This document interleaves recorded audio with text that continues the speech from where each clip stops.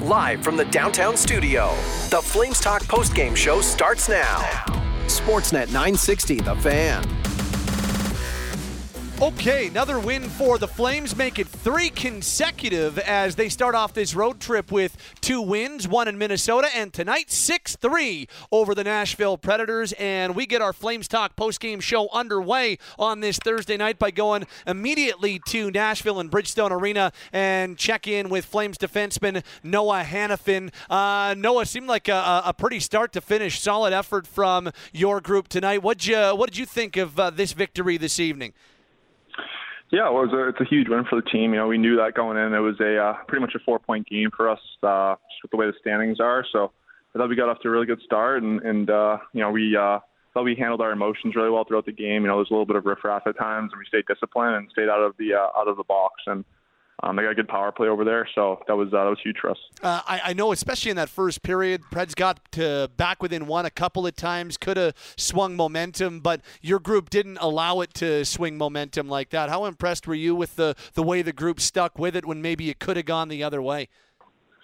Yeah, it's the reality of the league. You know, there's going to be times where, you know, they're going to score goals and it's going to be a tight game, and we were prepared for that going in. And you know, for us, it's all about us and sticking with our game plan and making sure, you know, no matter what happens, whether we score, they score, we stay even keeled and to stay on it. And you know, that tonight we did a good job of that.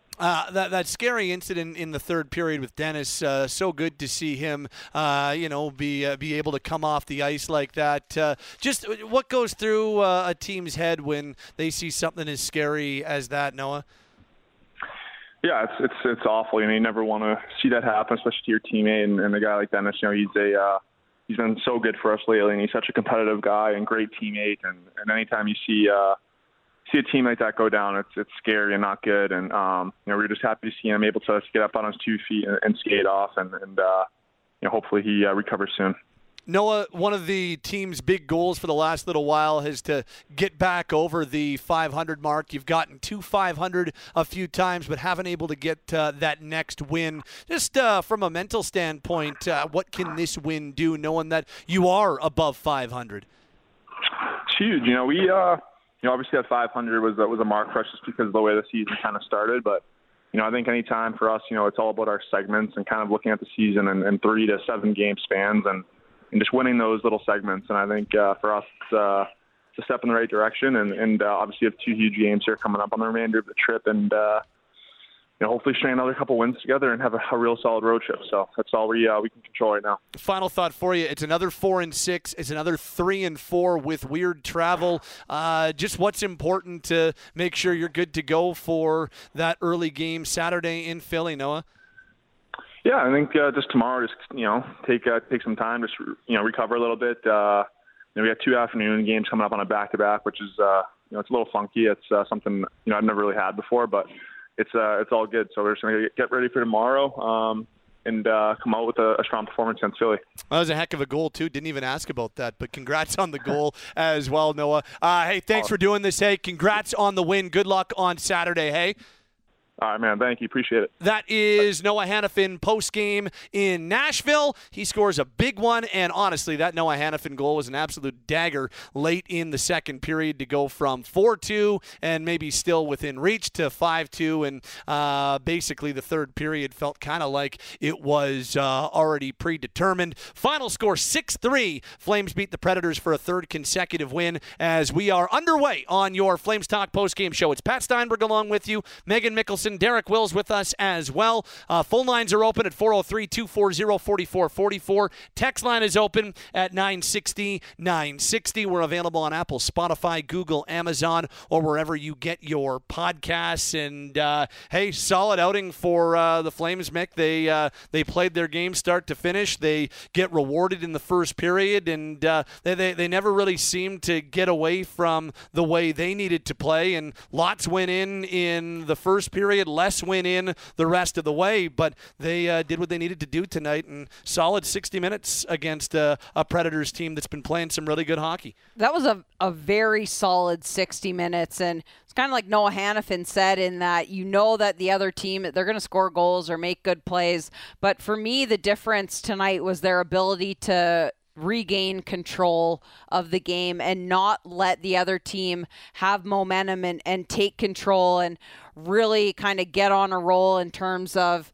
creating chances, creating opportunities. So just the way that they were able to grab hold of the game on a number of different occasions and very important times in the game as well. That was the real difference for me tonight. And also just in terms of their offense and the way that they were making plays, really liked their creativity, a little bit of flair, something that we haven't always seen from this group, but saw a lot of that tonight and turned into more of a tight checking game as things sort of move forward. But just overall, from start to finish, a really solid effort from the group.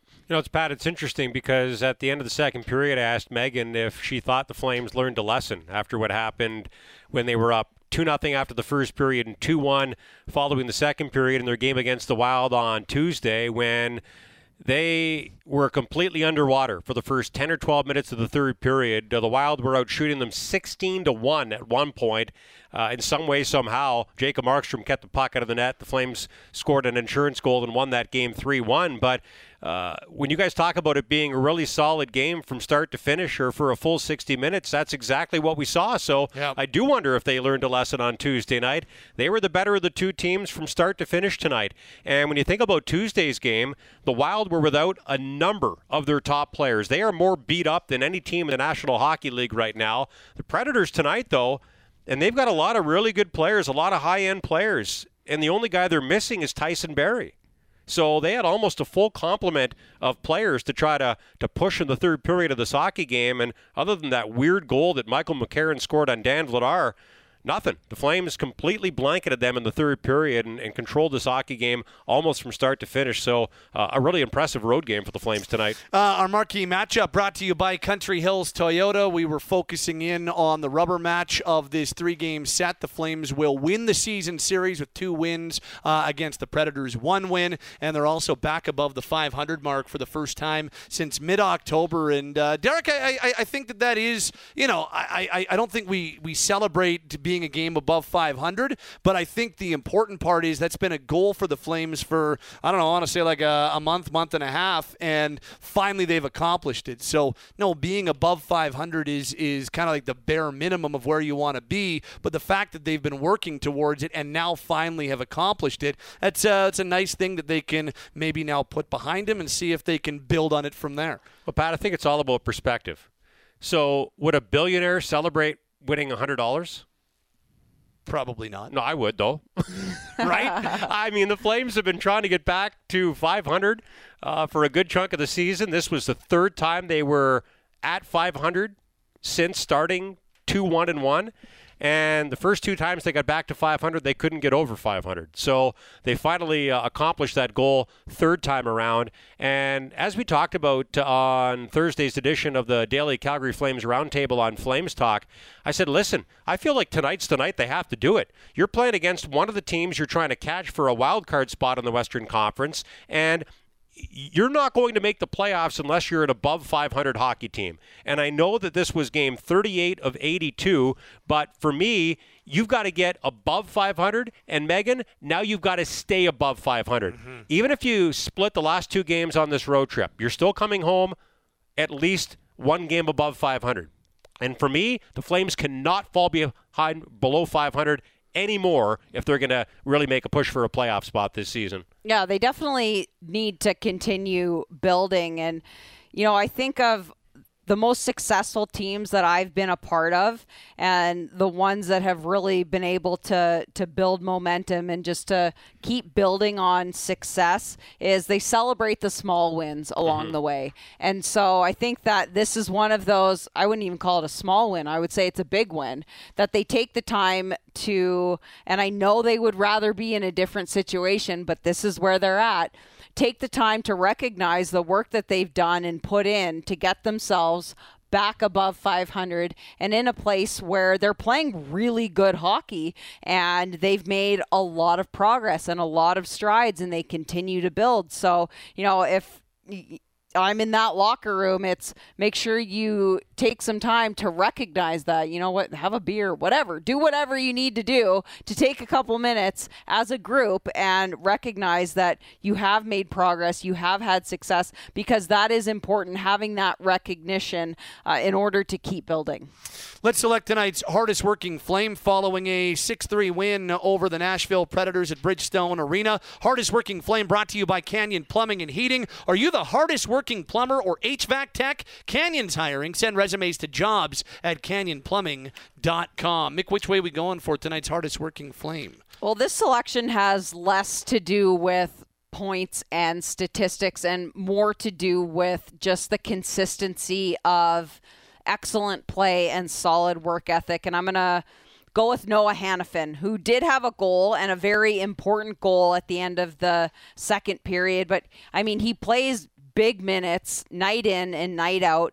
He had 6 shots on net and just thought from start to finish he was solid once again. And maybe I'm biased as a defenseman and just having such a massive appreciation for the way that he plays the game, but thought that tonight, especially the way that he, jumped up in the play, he's activating off the blue line, but it's also the way that he plays defensively, big minutes, makes a really good first pass all the time out of the zone. His gap is always outstanding, which again, I have a huge appreciation for his gap control. Nerdy, I know, but really like Noah Hannafin's game. Noah Hannafin is your hardest working Flame tonight, brought to you by Canyon Plumbing and Heating. Want to get recognized and rewarded for your achievements? Learn from the best. Send your resume to jobs at canyonplumbing.com. And then the only other thing that I think is important to get to, Wilsey, before we get some final thoughts is Dennis Gilbert and that whole situation. So Phil Tomasino, who had already been kind of in the crosshairs already for, I don't think he meant to stick his knee out on Adam Ruzicka. He just realized he had been beat and tried to hold his ground. Dangerous play though, and luckily Adam was okay. The one on Dennis Gilbert though, late in the third period, the check itself was fine. Mm-hmm. He threw a shoulder-to-shoulder check in the corner, but it was the positioning of his leg behind him. He kind of low-bridged him on the way down, which is why you go and you read the definition of clipping. That's why they called it. He kind of got him less of the traditional slew foot and more of like a full-on low bridge if you watch it again, and that's why Gilbert takes the tumble the way he does in a super dangerous play. So I think there was a little game management in there to go 5 and kick him out to make 100%. Sure that. And then the other thing is, I think that at the very least, it would be, I have no idea with the Department of Player Safety, but I think it would at the very least be in the pocket to maybe get some supplemental discipline. It was a dangerous play, whether he meant to or not.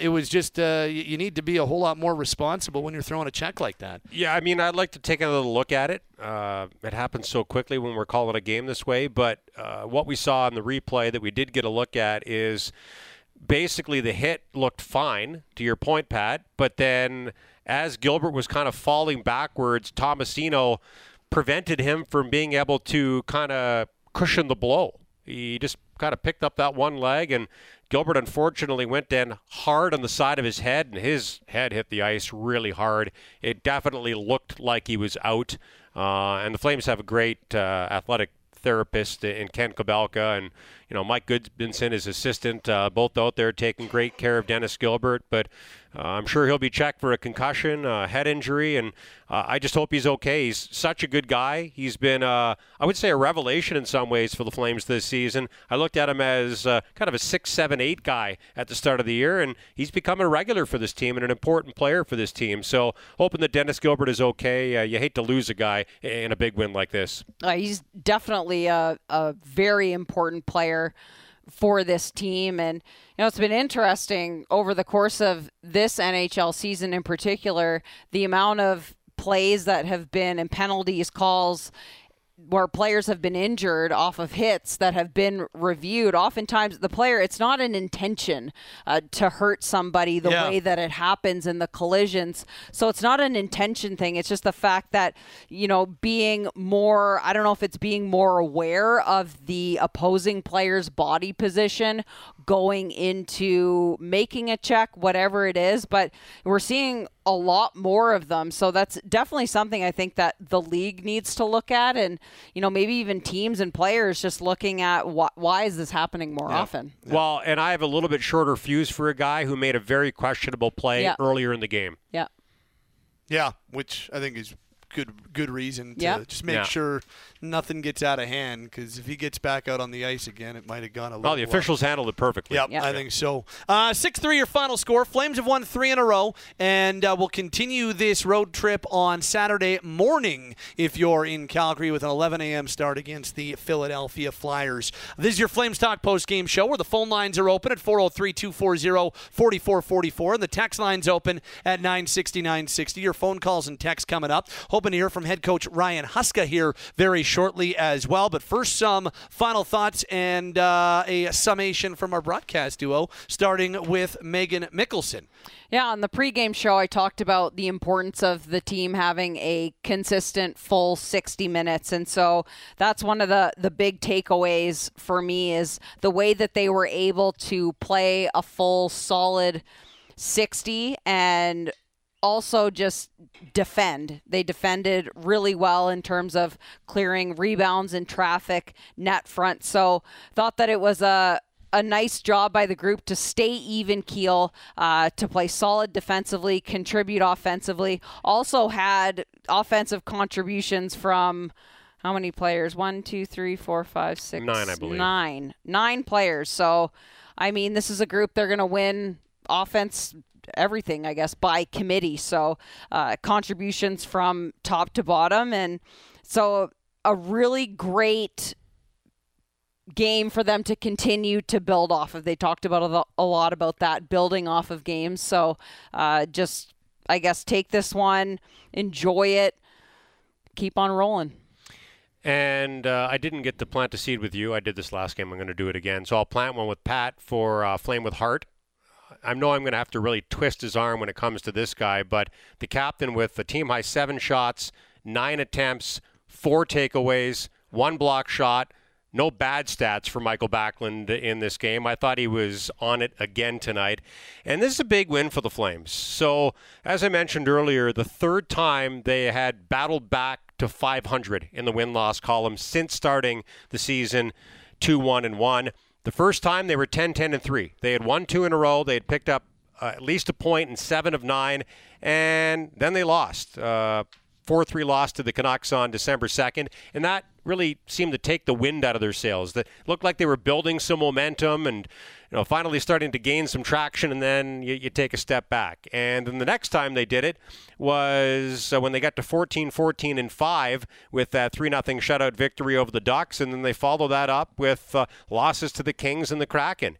So they battled back. They beat the Flyers in their final game of 2023 at home, and now they beat the Wild and the Predators in their first 2 games of 2024 on the road. And for the first time since October 19th, the Flames are above 500 in the win-loss column. And unlike the last 2 times, they continued to build momentum. They continued to gain traction, and now they're only 1 point out of a playoff spot. So this is a Flames team that's been trending in the right direction for quite some time. You could argue really since the start of November, but they've finally taken that next big step forward, and they've got a 3-game winning streak, and they're going to head into a couple of matinee matchups in a much better spot in the Western Conference playoff race than they were even last week. This team was 7 points out of a playoff spot, and now suddenly they're 1. So really good game against a good Predators team tonight, and we'll see if the Flames can win a couple of early starts at 11 a.m. and 1 p.m. Mountain Time as they wrap up this 4-game road trip this weekend.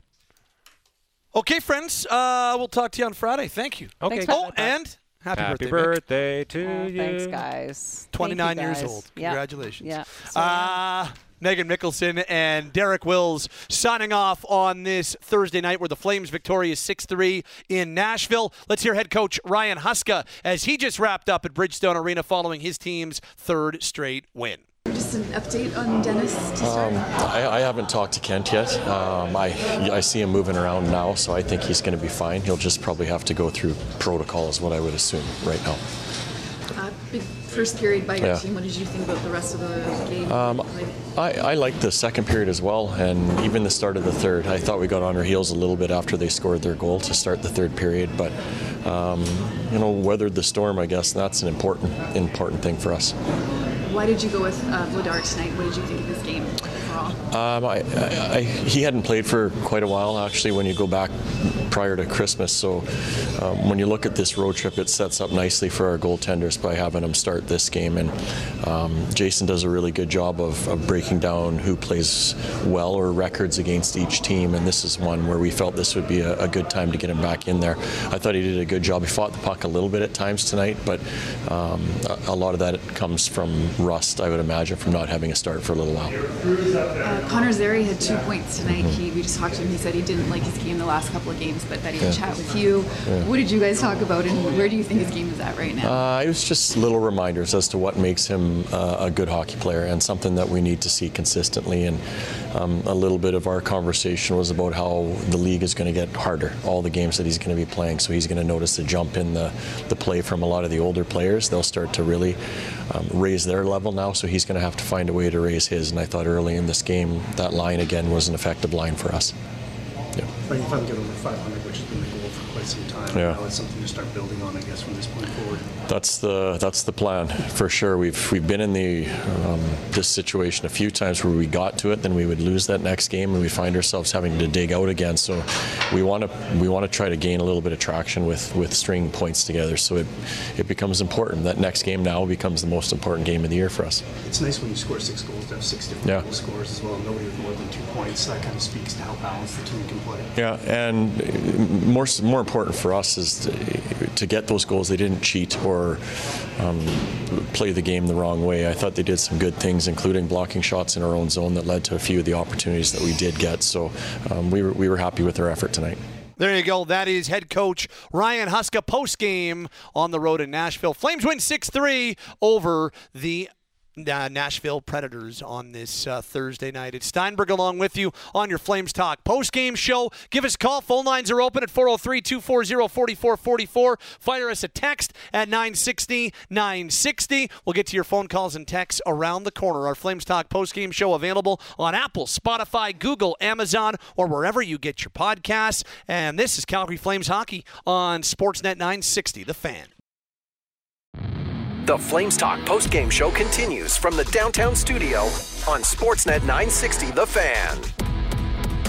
Okay, Flames take a 6-3 win on the road in Nashville tonight as our Flames Talk postgame show is well underway. 403-240-4444 is your phone number. Text line open at 960-960. Would love to hear from you on this Thursday night as the Flames have made it 3 straight wins. For the first time since October 19th, in just their 4th game of the season, they're above the 500 mark. Again, it's a nice signpost for them because it's something they've been working towards. It's a nice signpost because you have to be above 500 if you want to be a relevant team in the 2024 NHL. And it's kind of just the bare minimum of where they need to be if they want to be a playoff team when it's all said and done. So it's better than being below 500, which they've been for most of this season. So, hey, they've been a much better team since that 2-7-1 start, and they're still smack dab in the middle of a very heated playoff race in the Western Conference. So that's where things sit. This is a very, very pretty, from the way the Flames played standpoint, very little to dislike. I mean, there is the weird one that went in on Vladar in the third period, but whatever, it meant nothing. I didn't feel a little bit bad for him. It was a weird bounce, so was it a great goal? No. But it is what it is. It meant nothing. And yeah, what didn't you like about the Flames tonight? They had a good start. They had the Preds on their heels. They had way more quality opportunities than the opposition did. They quieted a very good building. I thought Vladar, for the most part, had himself a pretty solid night. They got Markstrom a rest. and were able to pick up a win. That's the most important part of the start for Vladar for me, or one of the maybe the parts of the start that isn't getting enough conversation, is that it also got Markstrom a rest. They had scoring from up and down the lineup. Yeah, I just they played with a little bit of swagger as the game went along. Lots to like from a Flame standpoint. That was a pretty complete effort and one of their most complete efforts of the season. And now they're into Philadelphia for a AM game in Calgary and a matinee game in Philly on Saturday. Let's go back inside the Flames locker room. Another 2 points for Blake Coleman, who is now up to 29 points in 38 games. He leads the team in points and in goals as he's up to 15 goals on the season. Here's Blake Coleman post-game inside the Flames locker room. It's been outscored pretty bad in the first period this season. Getting that big jump tonight really kind of pushed you toward victory. Yeah, last couple games. We've had some good starts and kind of knew it was a matter of time at some point. We'd start scoring first, and we've been able to get out ahead on the road trip here and been able to hold on leads. So, it's a lot easier to win on the road if you can get up early. How do you think you managed the momentum of swing in this one? Pretty well. I think, I thought we were the better team for the most part. I think, early in the third, they get that kind of fluky bounce and took the air out a little bit. But aside from that, I feel like we were pretty well in control. We got the saves when we needed them. A couple, nice goals early on to give us that momentum. But I thought the energy and the jump was pretty evident pretty much from the puck drop. 6 different goal scorers and nobody with more than 2 points says a lot about our team in a victory as well. That's Flames hockey. I think it's just that's our recipe, and when we got everybody going, we're a really tough team to beat, and you could see it tonight. Every line, every D pair was contributing, and we had goalie depth. We showed kind of what we are tonight, and it's difficult to show that every game, but we got to dig down and find ways to do that if we're gonna string some more together and get in that playoff race. Third win puts you guys over 500 now too, which has been a goal for quite some time. It's nice to finally get there, and now. Yeah, it's good to get over the hump. I got to stay there. We got two good road tests to finish it off, a couple day games here, and I think you win those 2 games, we go back home feeling really good. How do you feel about your own game right now? You have goals all in 3 games in a row, I think. Feel like right now? Yeah, sometimes you get the bounces. I didn't like my game at all actually in Minnesota, but made a conscious effort to be a lot better tonight, and I felt much better and thought I provided a lot more away from the scoring in my game. So happy with that, and this is how I got to play to be effective for our team, and the goals coming is just it's nice to contribute that way, but I try not to focus on it too much. There you go. Blake Coleman, another 2 points as part of a 6-3 win over the Nashville Predators tonight. And he continues to roll. 29 points in 38 games is Blake Coleman now. And he leads the team with 15 goals on the season, leads the team with those 29 points. It's been a really cool story. And I know he's not going to the All-Star game, but he would have been a really deserving trip if that would have been the way the NHL decided to go. Let's get to tonight's Save of the Game, brought to you by Shane Holmes. Dan Vladar gets the start in net. Talked about him a little bit earlier, and his Save of the Game comes in period. Let me go pull up the text because I didn't write it down. Period number 3. They'll float it into the near corner. It's picked up by Parson, who plays it right point, and now Shen with a shot. It's loose in the blue paint. They jam away. Still no whistle, and now the Flames finally get one. And Vladar keeps the puck out of his net. That was close. And that ends up being one of the 30 stops made by Dan Vladar tonight, and that is his Save of the Game, brought to you by Shane Holmes. For every save a Flames goaltender makes, Shane Holmes makes a donation to Kidsport Calgary. Visit shaneholmes.com, the better way to build. We'll probably see Vladar again on this road trip, either on Saturday or more likely, you'd think, Sunday in Chicago. Go back to Markstrom against the Flyers, and then Vladar against the Blackhawks. Seems like a pretty logical way of doing things on the back-to-back. We'll see if the Flames agree on that front. But, yeah, I thought gave him a chance to win and was the better goaltender of the 3 who played. Thought he was better than Saros in the first 40. Thought he was better than Lankinen in the third. Even though he let in the bad one, that one was more of a bad balance. How about Lankinen just getting stripped behind the net by Lindholm? So, yeah, solid night. That's 6-4-2 for Vladar on the season with the victory tonight. Let's get to the text line for the first time at 960-960. And let's dive in. This says from Leandro, I totally know that they have to and inevitably will let go of some of their UFAs. In your opinion, who would you like to see stay and go? Personally, I would want Tanev and Hanifin to stay. Tanev mostly because of his heart and tenacity. I think that's something the younger guys can build and learn from. Lindholm, love the guy, but I think they can definitely get the highest return for him. If his ask was lower than speculated, I would maybe consider keeping him. Well, as of January 4th, it's not so much like I would ideally like all three, keep all three. And I say ideally because I'd be pushing hard to keep all three if we were talking about a Flames team that was, fighting for a good spot. And what I mean by that, if we're talking about a team that looked like, hey, they could be a playoff factor. Right now, they're a bubble playoff team, and an older bubble playoff team. I'm kind of like, I don't know if it makes a ton of sense to keep any of the three. And you can make arguments for any one of them, but again, for me, and this is just my opinion, as it stands right now, unless they show me signs that they're going to be a contender, not a contender to maybe make one of the 8 playoff spots, but a contender that you can be like, hey, yeah, they look like a team that's going to win rounds in the playoffs. And I'm not trying to take anything away from the win tonight where they looked really good, but I'm just trying to be realistic with the whole thing. I think that it makes more sense to move on from your UFAs and get big hauls for them and take advantage of the opportunity that you've got in doing that. So that's where I stand, and that's because of where the Flames stand in the Western Conference and in this playoff mix. And honestly, it would have to take a pretty large swing to change my mind at this point. And that's fine. And it'd be pretty cool if they did go on that large swing, because that would be a story in and of itself.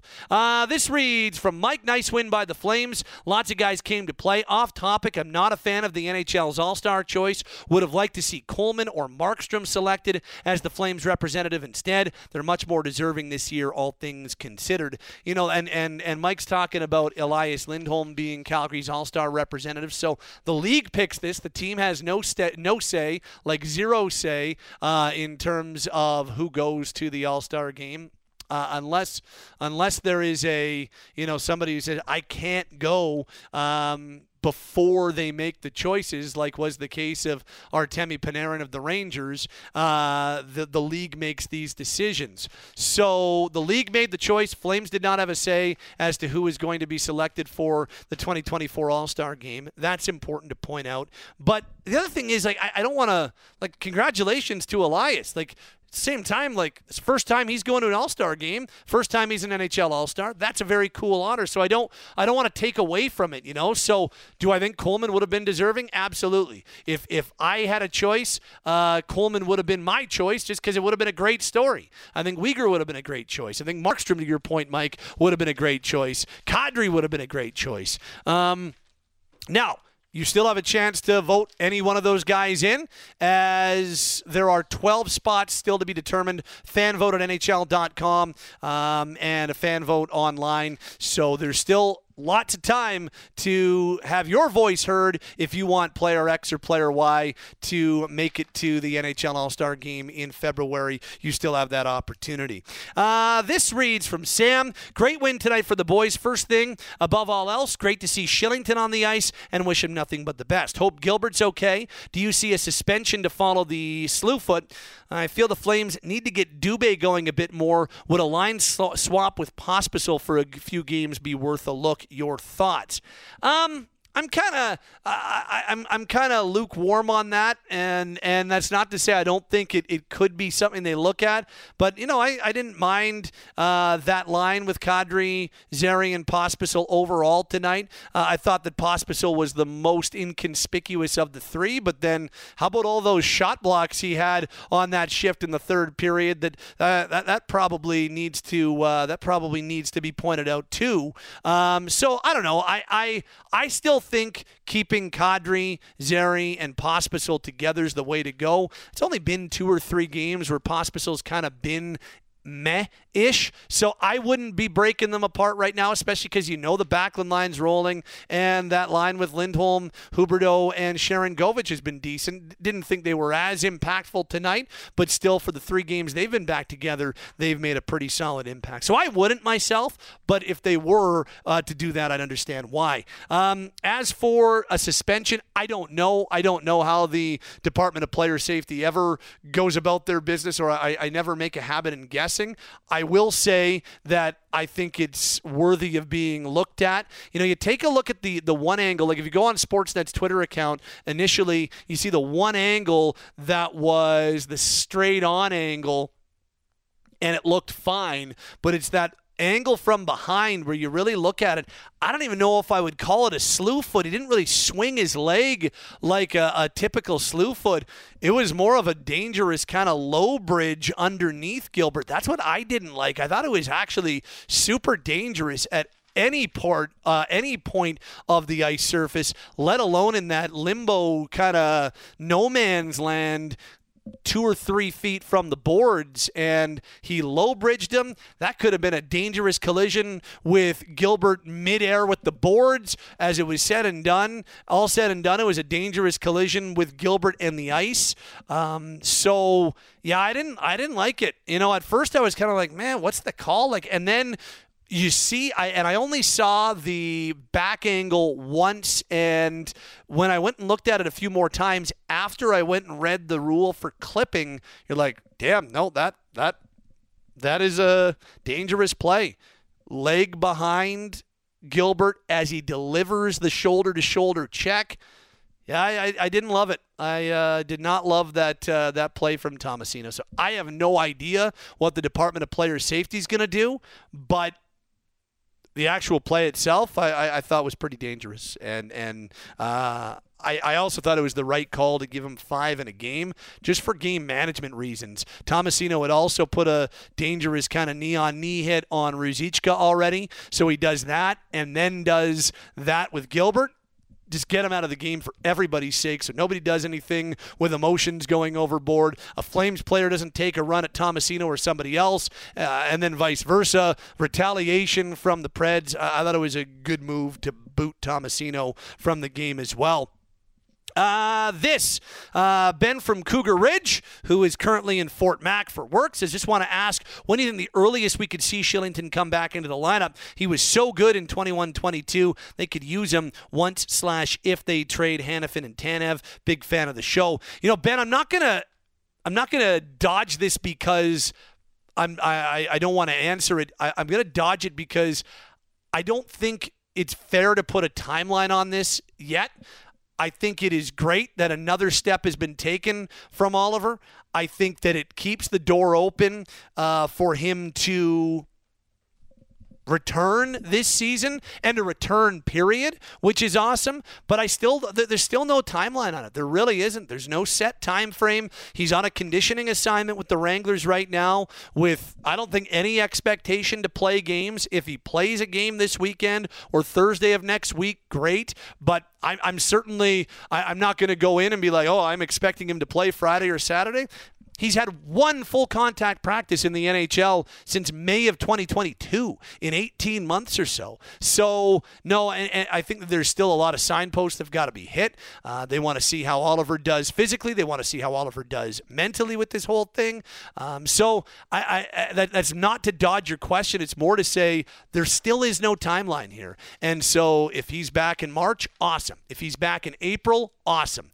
If he's back in February, awesome. There's just a lot of things that still need to be determined, but the good news is that this is happening. The good news is that he is in a good enough spot to feel strong enough to go and do this conditioning assignment, get some practices in, and that's the main thing. Practices and being around the team environment again, that's the most important thing on the Shillington front, and so that's what this conditioning stint is mainly about. We'll see if he gets into any games or not.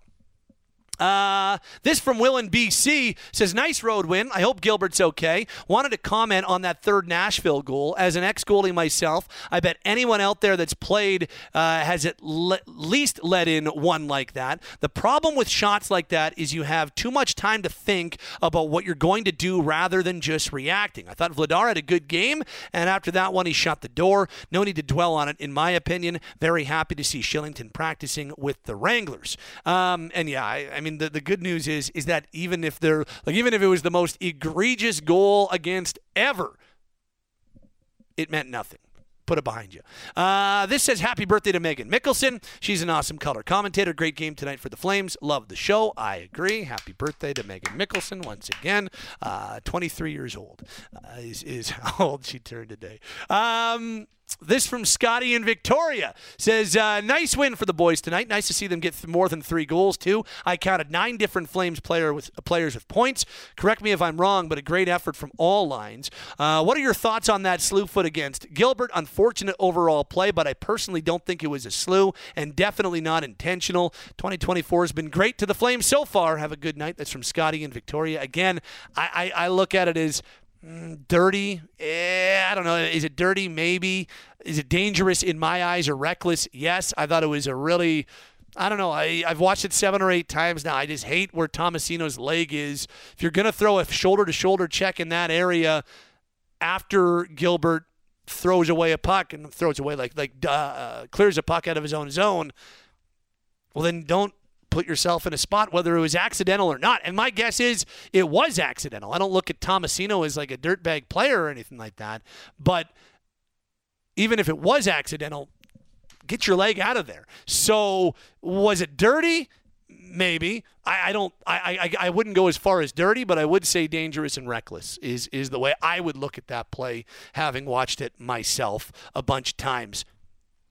This from Dylan. Was that a dirty play from Tomasino in your opinion? I don't think it was a slew foot, just a bad landing. Hate to see it. Scary as heck. Hope Denis Gilbert gets healthy soon. He looked wobbly. Nashville and Calgary games have been exciting to watch for a few years now. Got a good little rivalry going. Zeri looked like he got out of his little 2-game slump there, and Dubé honestly has had 2 good games in a row. Look for him to score in the next little bit here and go on a run. Looks like Wilsey's favorite hashtag Team Tank gets a look at Commander Osterley for a bit here. Have a great day. That comes from Dylan. This from Tim. Pat, I don't mean to be a jerk here, but why do we keep talking about a playoff spot on January 4th? If they miss the playoffs by 10 to 12 points or even 1 to 2, is anyone going to care if the Flames were in a playoff spot on January 10th? I just don't understand the hype. Also, thoughts to Gilbert. Hopefully a speedy recovery. That comes from Tim. I don't know. I don't think that anybody's hyping it up. It's like that's where they are. They're a point back of a playoff spot. Does it really matter that they're in a playoff spot or not in a playoff spot at game 38? Not necessarily, but for a team that was as far back as they were and for a team that was as under 500 as they were at different times, it's probably big for them in the locker room to work their way a little bit closer. They still have an extremely difficult path to playoffs. They still have a lot of teams they got to battle with. They still have all of the potential changes hanging over their head. But I don't know. Would you like us not to mention it? Be like, and the Flames win. I don't know. Like trying to build a little bit of intrigue throughout a season as well. I don't know. I don't necessarily think that I sit here and feel any differently about their playoff hopes on January 4th as I did on December 4th. I think they're going to be, with this roster, in the mix for the rest of the year. So they'll probably be in and out if they stick with this roster. If they make some trades, that might change some things. But I don't know. I don't think there's any problem with talking about it. And finally, from Ethan in Saskatoon, they needed a win, and that's what they got. But that Gilbert play was scary AF. Hope he's back soon. Also great to see Shillington back. That's just a little bit of our look at the text line so far. Text line's open at 960, 960. Keep coming in. Keep flooding them in. We got lots of time for texts on this Thursday night. Would love to hear from you. Text line's 960, 960. Phone lines are 403-240-4444. Flames win 6-3 on the road in Nashville. Third straight win. It's Steinberg along with you on your Flames Talk postgame show. Apple, Spotify, Google, Amazon, or wherever you get your podcasts. Let's get to the phone lines for the first time tonight and say hello to Will. What's going on, Will? Hey, Pat. How are you doing? I'm okay, man. How are you? I'm doing all right. Your Christmas and New Year was good, I would assume? It was, it was fine. I mean, New Year's I was quite ill, but Christmas was good. I was ill over New Year's, too. Anyhow, brother, towards the All-Star game, for forwards, I would go with Coleman. I would say Zary, but it's his first year. That's why I go with Coleman. Well, I mean, Coleman is Coleman is their leading goal scorer, their leading scorer. He leads them in all kinds of different categories. Like, if they had chosen Coleman, that would have been awesome. I do think it's like, okay, they're going Lindholm, but also congratulations to Elias at the same time. That's pretty neat for him, right? Did they go with Lindholm? Yeah. Oh, they did? Yeah. Okay. They made that announcement before the game. Oh, okay. I didn't catch that. I was late on catching the game. All right. Well, Lindholm, he's been okay. He hasn't been great this year. I wouldn't mind signing him for more years to come, but I wouldn't be giving him a big pay raise on the way he's been this year. Well, then he's probably not signing. Yeah. So, he's probably a guy that I would probably trade. Okay. Because I wouldn't give him a pay raise for... Well, I'd give him a pay raise at his insane value. I would give him a pay raise on his insane value cap hit right now. He's whether he's having his best season or not, he's still incredible value at under $5 million a year, man. He is, yes, but I wouldn't give him an extreme extension. Well, and it doesn't seem like they're going to. Yeah. Otherwise, goaltending, my friend, I would probably put Vladar in for the next game. I would like to see him in there for the next game, and then have Markstrom take the next couple. Just give him a little extra rest. Well, he'll either play Markstrom, and Vladar will probably split the next two. I don't know which way they're going to do it, but you'll most likely see Zary in either Chicago. Not Zary, Vladar in either Chicago or Philadelphia, and Markstrom will get the other, vice versa. Yeah, but guaranteed, I see one of those two goalies being traded this year. Maybe. I mean, probably, and I think the Flames would like to, and the Flames would like to open the door for Dustin Wolf. So I think they're going to continue to try to make that a reality. Well, do you really have a choice? Like, because Dustin Wolf, they got to make a decision by next year, don't they? Yeah, I mean, do they imperatively, absolutely have to this season? I mean, you could probably make the argument that the answer to that is no.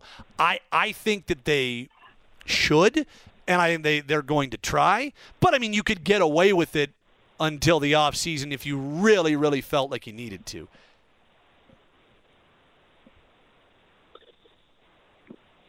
But Dustin Wolf has to have a spot next year, or else he can be. Well, that's why I said. On his way out, right? I said that he, like, before next season. Yeah. So, but if you wait till the season ends, then I don't know. I think you're. Well, I don't know. Like, we're on the same page. I think that they're going to try, and I think that they should. Well, I think during the season you're going to get the best outcome in terms of return. Off season, I think you're going to lose a little bit of return on goaltending. If it were me, I would try to do it in season. Let's move to another topic because I've agreed with you like 15 times. So it's to a next topic, my friend. All right. Next topic. Retaining salary. Mm-hmm. If you have a player that has multiple years, if you retain salary, so if Buddy has like say 3 years, and you retain salary and get rid of him, so are you responsible for that retained salary for that full 3 years? Yeah. Oh, okay. Yeah, and then then you are okay. Now the only thing I don't remember is if you can retain salary for part of 1 year and then but I'm pretty sure you're on the hook for the rest of the contract if you are retaining, and then that would and a lot of times you are. Like, there's lots of contracts right now, like the Flames, when they made the Lucic deal, right? Like, the Oilers retained salary for the rest of that contract, and that was one of their retention spots until the contract expired. So that's usually the way it works. Okay. So it's not like you can retain a guy's salary and then you're off the hook and you have to do it for the full contract, eh? I believe so. And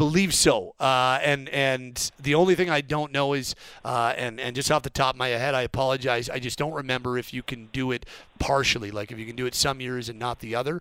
But I think that you're on the hook for retaining all of it, but I don't want to say for sure because I could be wrong on that. And usually I'm pretty good on those things, but this one I just don't remember off the top of my head. Yeah, and I was iffy on that one. I wasn't sure on how that would work. Otherwise, my last comment is on Huberdeau. I've liked his play lately. I think he's done better. I would like to see that guy work on his two-way game. So both ends of the ice, right? Play without the puck. Start shooting more. Get pucks to the net. Get them on goal so that you can get rebounds and everything. I would like to just see him do more of putting the puck to the net, not trying to be the difference maker in the game. And I think he would do better for the team if he played that way. All right. Thank you, Will. I appreciate the call tonight. All right, Pat. I appreciate your time. Thank you very much. We'll talk soon, buddy. All right, bye. 403-240-4444 is your phone number following a Flames 6-3 win over the Nashville Predators as we say hello to Wedley. What's going on, Wed? Oh, not much, man. I'm going to break, I think it's Larry David's rule, and wish you a Happy New Year. I think he said you're not allowed to do it after January 2nd. I think that's right. I believe that is Larry David's rule, that you got to stop saying Happy New Year after January 2nd. I'll allow it. I'll allow it. Oh, perfect. Well, I love that one episode of Seinfeld where they're like, I once got Happy New Year in March. So it's pretty fun. I don't know. If I haven't seen the person, why not, right? No, I have no problem with it. I heard about your New Year's stuff. I'm glad you're feeling better. It's never fun to get food poisoning or whatever it is, so glad that's better. Yeah, I had I had some low energy levels for about 5 straight days or 4 straight days. Or, geez, walking to the grocery store, I am bagged, but I'm good now. Yeah, I was glad to hear it. You know, mine was pretty low key. I had that time off, so it was a nice change, and just now back to the grind again.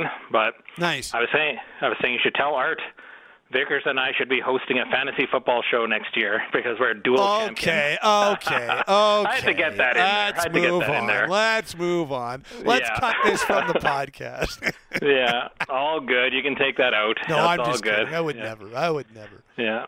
No, I was about the team. I'll start with Shillington. That's really great news. You know, it still annoys me that fans will want to play detective and speculate, but whatever. I'm not surprised, but it's not our business. If he wants to talk about it, let him talk about it. I'm just glad. Whether he comes back or not, it's just nice to see him on the ice and smiling again. So I hope people will just back off and just let him be, you know. And if he gets in some games at the Wranglers, great. If he comes back all the way back to the Flames, even better. And if he comes back next year, I think he's a UFA, but, if the Flames bring him back, which I hope they do. Well, and the other thing that's I do think it's important to point out that, and I've said this a few times, that I also think that with the way things have gone and how this situation's played out, there's a lot of gratitude on the Flames have handled this in a really unbelievably. Yeah, it's a really reassuring, encouraging, progressive, supportive way. And I think that there's a lot of gratitude from Shillington in terms of how this has been handled and how he's been treated and how they have dealt with this the entire way. And so I think because of that gratitude, and there's also a pretty good chance that he's quite interested in coming back on a contract for next year too. I think even hypothetically, let's say he wants to change his scenery and goes elsewhere, I will not hold it against him.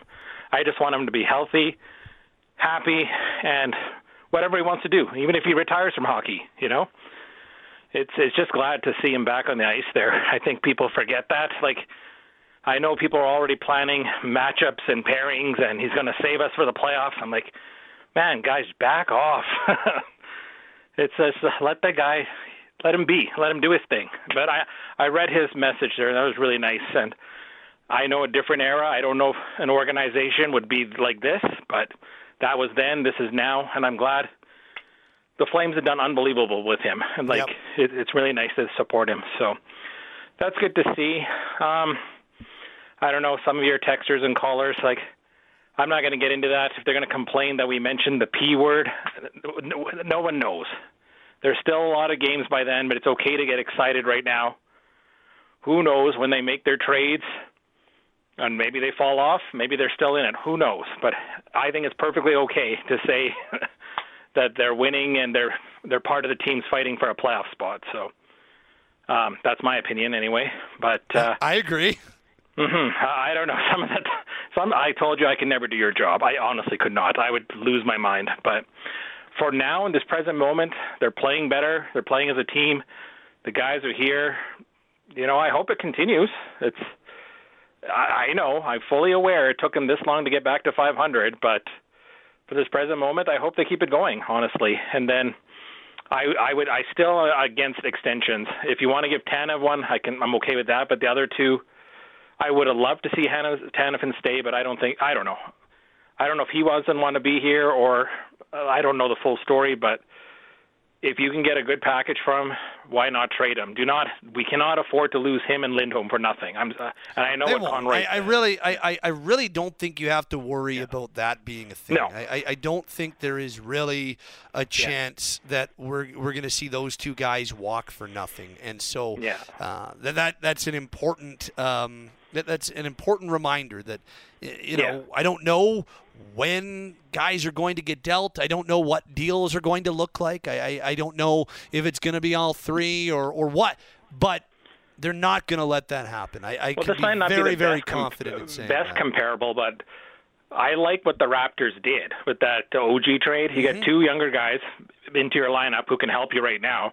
If Conroy can do something like that and get a picks or something as well, that would be phenomenal, honestly. I liked OG as a player, but you got younger, you got two guys that are excited, they're getting an opportunity.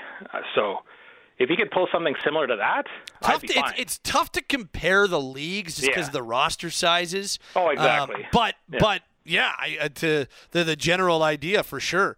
Yeah. So we'll see what happens. And then a couple of things, and I'll let you go here. I know you've talked about this 100 times, but I hope the fans will vote Blake Coleman in. And I know he's not the true definition of an all-star, but the guy's been our most consistent forward, even during the tough patch we had there, and I know why the NHL picked Lindholm, but I'm sorry, Coleman should be there, and it's not bashing Lindholm, but the guy's having a great year. I don't care if he doesn't fit the definition of an all-star, but I hope the fans will vote him in, at least. Get him in that way. It'd be super cool if they did. The problem is, it is Draisaitl needs a spot. Hyman needs a spot. Well, and it is it's a smaller market that we have here in this city, right? And it's a less I think it's fair to say that Flames fans mobilize a little less militantly than maybe other and hey, please prove me wrong, because that would be awesome. I'm not necessarily expecting him to go at this point, but it would be super cool if that were to be the case. I think so. It'd be a nice story. Like in a season that was already a tough start and we don't know where it's going to end, why not have someone, a different guy in there, right? A guy that's earned it. He's leading us in goals, and I believe he's leading us in points too. Yep, so both. Why not? If it's 1 year, one and done, so be it. He's earned it. It's not like we're not. It's not like a John Scott let's be silly situation, right? No, it would be very well earned if that were to happen, for sure. Mm-hmm. Yeah, but we'll see. Fingers crossed. And then the last two things. I hope Calgary gets a PWHL team one day. I think women's hockey is great. I don't think there's anything. I have a Sarah Fillier jersey, So I hope we get a team one day. We have the space. Why not, right? So fingers crossed on that. And happy birthday to Megan Mickelson. So my dad's birthday, he's in heaven, is tomorrow. So fellow Capricorn. So happy birthday to two Capricorns. Nice. All right, man. Thanks, buddy. Yes, my first call of the year. I'll talk to you again soon. Again, thank you for reading my texts Thanks, earlier. Wed. Always will read your texts, even when they're all ridiculous. Good, man. Yeah, nice talking to you. Have a good one. We'll talk again soon. Happy New Year. I really like. I also think that, again, I think that the PWHL, especially because with how quickly it came together, and yes, it's been a long time coming. Don't get me wrong, but. It did come together pretty quickly from announcement to playing games, and it's been awesome to see how it started. I was thinking about this because George, I think, brought it up last game about, what are the chances of Calgary getting a team, and I think that the chances should be strong. I also think that, once the new facility is built, that's a big... That would be a big benchmark as well. It allows a little bit more time for the league to get more of a foothold and to become a little bit more just in terms of business model and everything. It's a little bit more settled, and I know that they want to do things at have it be more of a slower paced thing. You don't need to get too big too fast is one of the things that's going to be important. So I think it'd be awesome if that could be the case before it's open or when it's open. That would be pretty neat to see. Full line's open following a 6-3 Flames win over the Nashville Predators at 403-240-4444. This is your Flames Talk postgame show with George up next. What's up, George? Not much, Patty. How you doing tonight, bud? I'm okay, man. How are you? Good. I'm doing pretty good. The Larry David thing really cracked me up. It's true, though. There's a cutoff, Patty. There's a cutoff. Not today, there's not. No, I know. I say it in jest, but Larry David, we're on here on a three-way call right now. He'd say it's a cutoff. We don't go past the cutoff. So yeah, it's the cutoff. It's the cutoff. Oh man, that's great. So Elias Lindholm was the league selection to go to the All-Star game. Tell me you don't watch the Flames play hockey this season without telling me, eh? That's definitely an East choice. Yeah, again, I'm trying to be respectful here. Like, we're also talking about a guy who's going to an All-Star game for the first time. Like, we can name like three players above him if you want to, go there. Sure, we can, but still good for Elias. I find it hard to be how Elias is also going for the first time. That's a good story. I find it hard to be like, oh, this is awful. You want to say that. And that's why I push back on the way you're doing it. You're like, could it have been Coleman? That would have been awesome. I don't know. I'm not gonna be like, oh, how could it be Lindholm? Because I think it's cool that Elias is going for the first time. true. It's just, I don't know. If it were 2022. Are you even going to watch the game, George? No, I'm not. So then why do you care? I don't really care. I just kind of find it comical that, I understand it. I get it. It's a Look, I don't know what the term the team had zero say. This was a full-on league-mandated thing. I'm not blaming the team. I know. Yeah. I think that it's also interesting that it's Lindholm because that's a big media event. And what do you think the questions are going to be about when he gets there gets there to Toronto? Literally. So. Yeah, that's where I was going next. It's funny because I have two questions for you now. A, it's common knowledge he's not a big fan of the whole media thing, so he's not going to have to do interviews, and we all know the questions are going to be asked. And this is a serious question. Like, don't take this as me being sarcastic or joking, but this is serious because it actually happened last year. What happens if this guy gets traded before the All-Star game? I know. I don't know. With Horvat. I don't know how that would go. Remember with Horvat? Horvat. No, I know. I don't. Last year. I don't know what would. I'm guessing he'd just go, and would be representing the team he gets traded for. Gets traded to rather. And then Calgary would have no one. That would be something. Yeah, I was talking to Julian of The Athletic about this earlier today. I asked him that same thing. So what happens if Lindholm gets traded? Yeah. And what happened last year, the Canucks did have two guys going. So Elias Pettersson had been named, and I believe Horvat was voted in. And so it was they were still able to be represented. So maybe the Flames will have a guy voted in. We'll see. We'll see. I see like 3 Oilers getting voted in because I agree with you. Like that Edmonton fan base is rabid, and to their credit, like I'm not even criticizing. That's great, No, when they want to mobilize. There will be an extra Oiler going, whether it's Hyman or Draisaitl. 100%. Somebody else will be going because there's not a group of fans that mobilize quite like Oiler fans do. And let's be honest, Patty. Like I wouldn't even be like honestly. There should be 2 Oilers going. I mean, like Draisaitl's having another great year. That Hyman's on pace for like 52 goals. So yep. Like I wouldn't even like. Honestly, if the right Oiler got selected, it should. Okay, that's enough being nice about the Oilers. Let's move on. Yeah, you're right. Well, let's go to that fall from the slew foot, whatever clipping you want to call from Gilbert. That looked nasty. I really hope he's okay, and I hope first and foremost he's okay, and I hope he's not out long term because that looks scary and just it's like you said, the back angle, watching his head bounce off the ice like that, like it honestly made me sick to my stomach, like.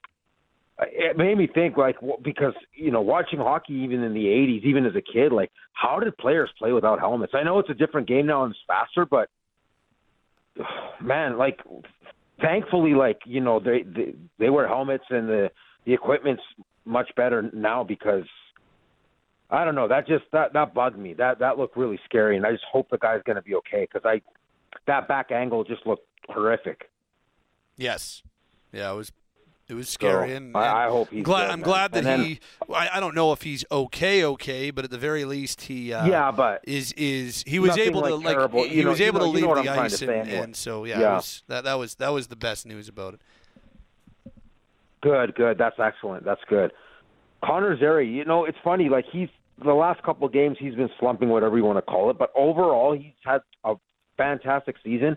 And, like, I find he's so much, I've said it 100 times, I hate to be repetitive, but he's so fun to watch for me. I just, for a kid who's that age, 21 or 22, whatever he is now, that hockey IQ, Patty, honestly, that's probably what impresses me the most. The more I think about it, he's got skill, he can shoot it, he can pass it, but his hockey IQ, like, he only got 2 points tonight. I say only, but he was like, even like going to the net, like some of the stuff he did to create opportunities for other players to score goals just blows my mind that he has that sense, that IQ to do that at that age. That's super, super impressive.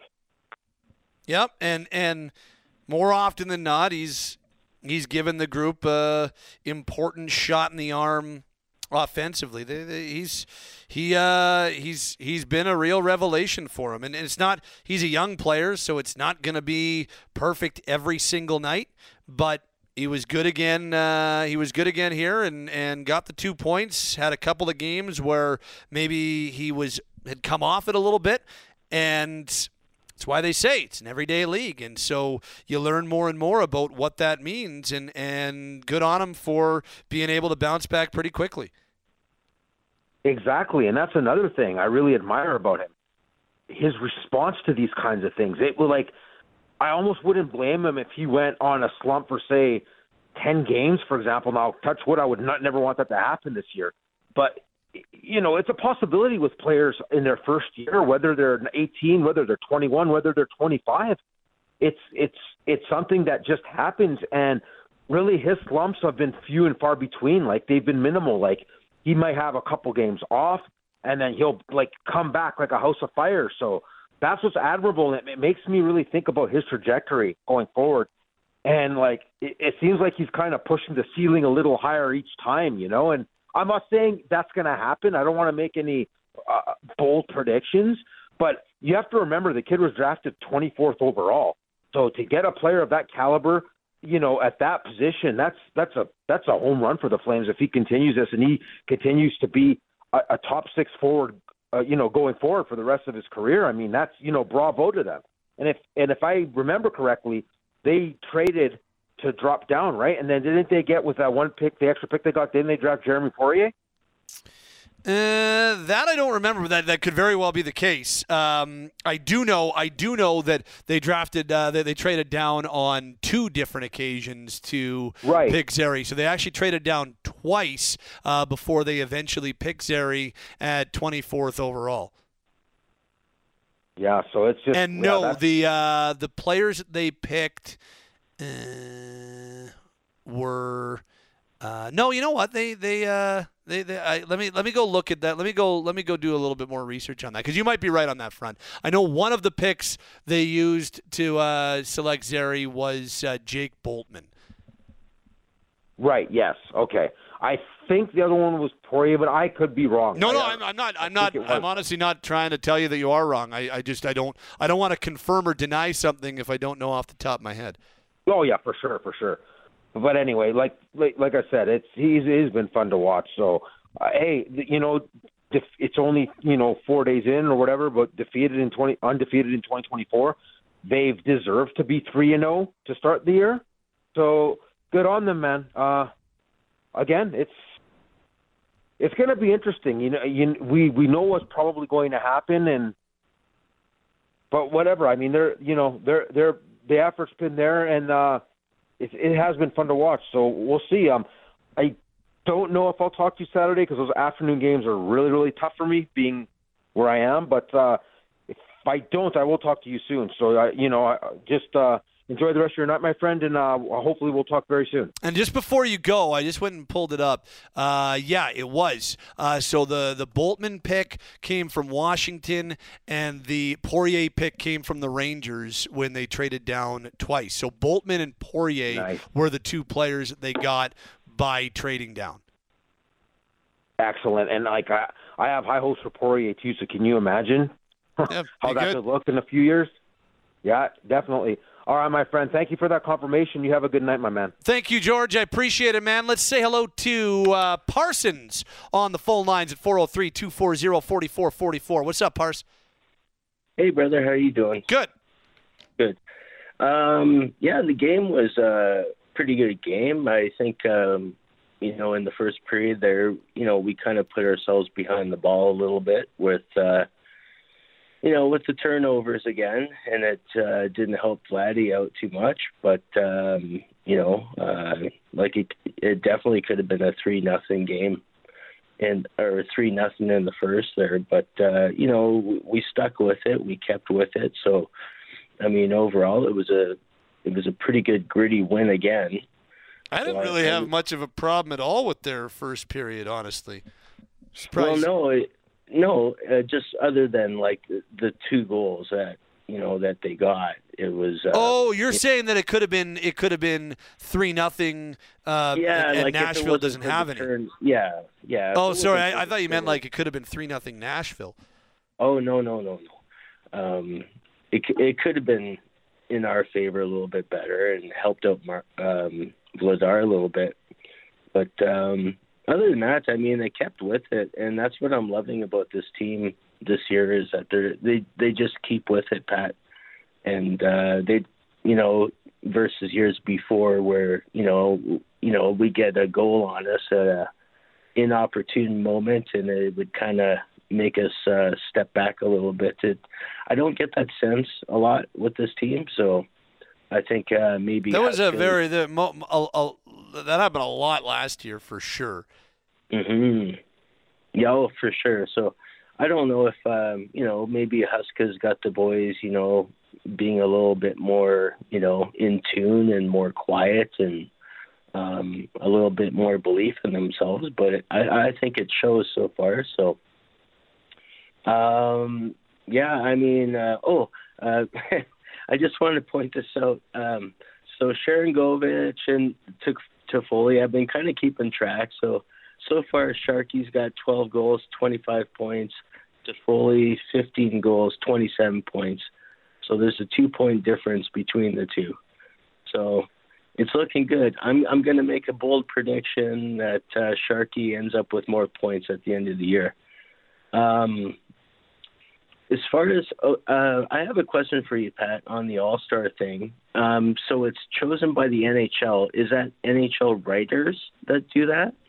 No, it's like it's like the full-on league makes the decision.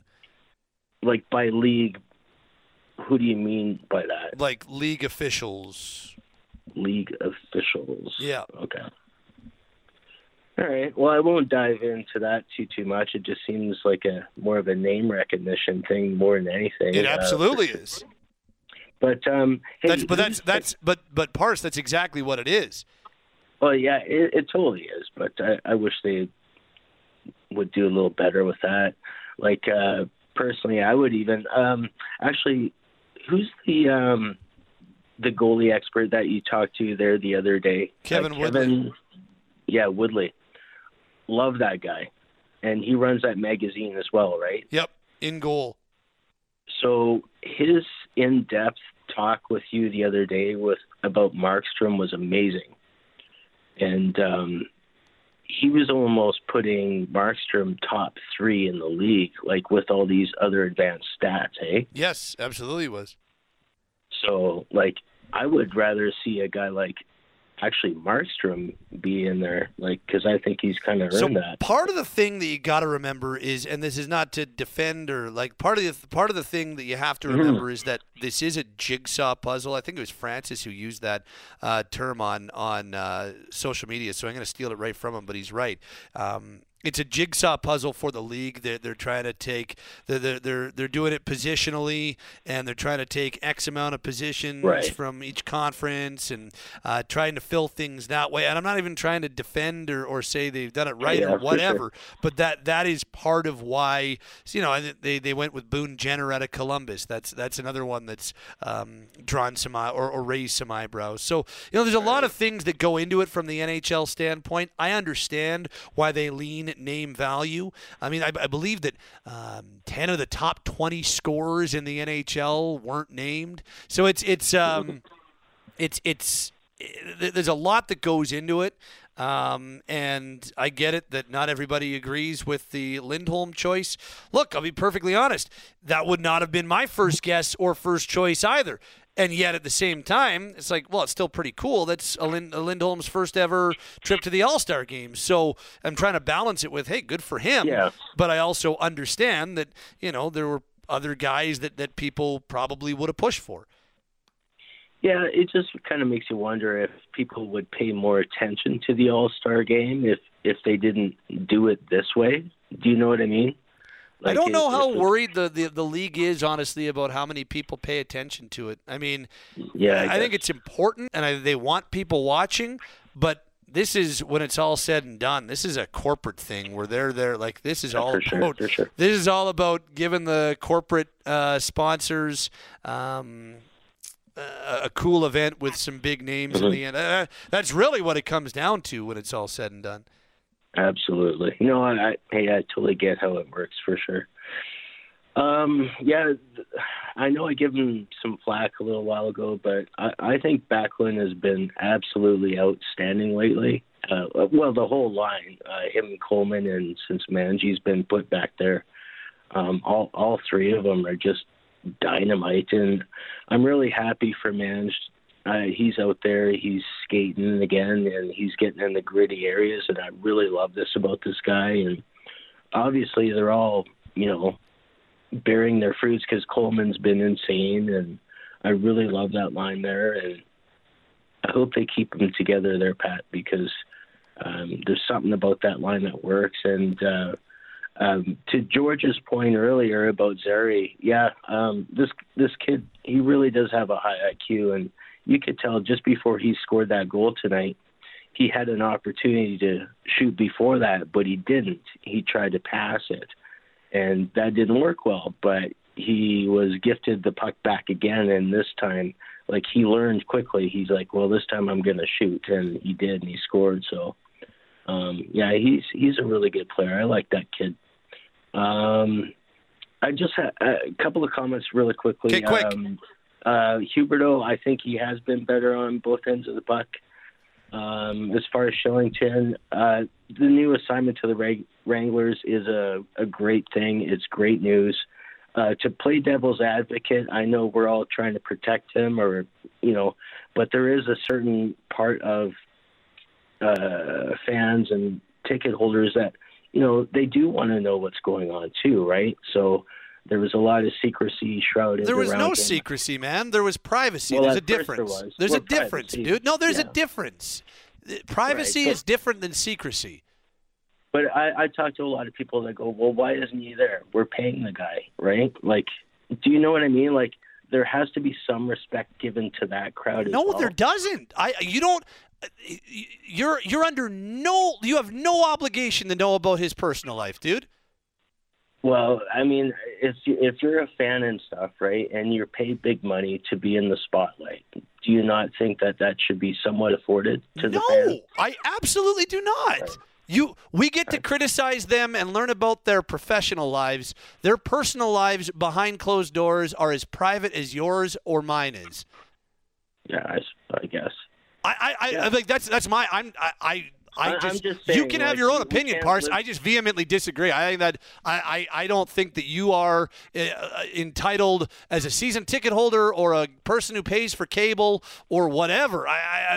Nobody's entitled to his private life.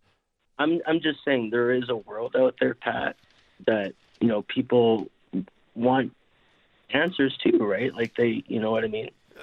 We can't. Why can't you mind your own? And I say this respectfully. Why can't you mind your own business? They've said it's a mental health thing. We've talked about the demons that he's going through.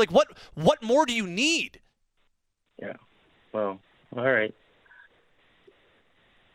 All I'm saying is there's another group of people out there that have questions, and they wonder when this guy's coming back. And we'll find out. I don't understand what the why do you need to know that bad when they've told you he's going through a hard time? We don't need to know all the little dirty details. That's kind of what you're saying. More.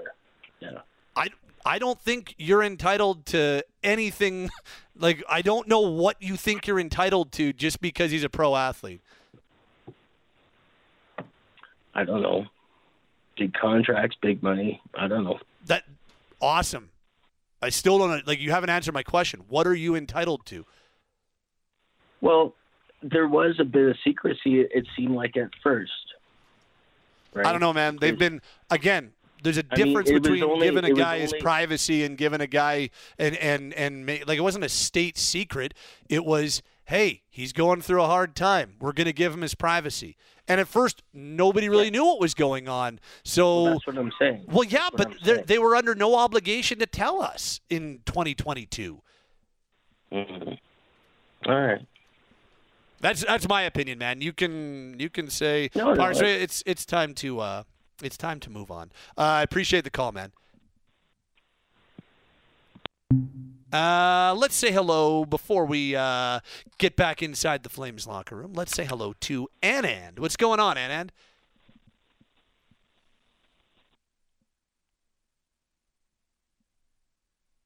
Anand, you there? Yeah, I'm here. Can you hear me now? Yeah, there you are. Okay. Yeah, I'm here. Good evening, Patty. How are you? I'm good. How are you? Yeah, doing good. I made a couple of notes today, so I'll be as quick as possible, but I would like to mention a few things. Sure.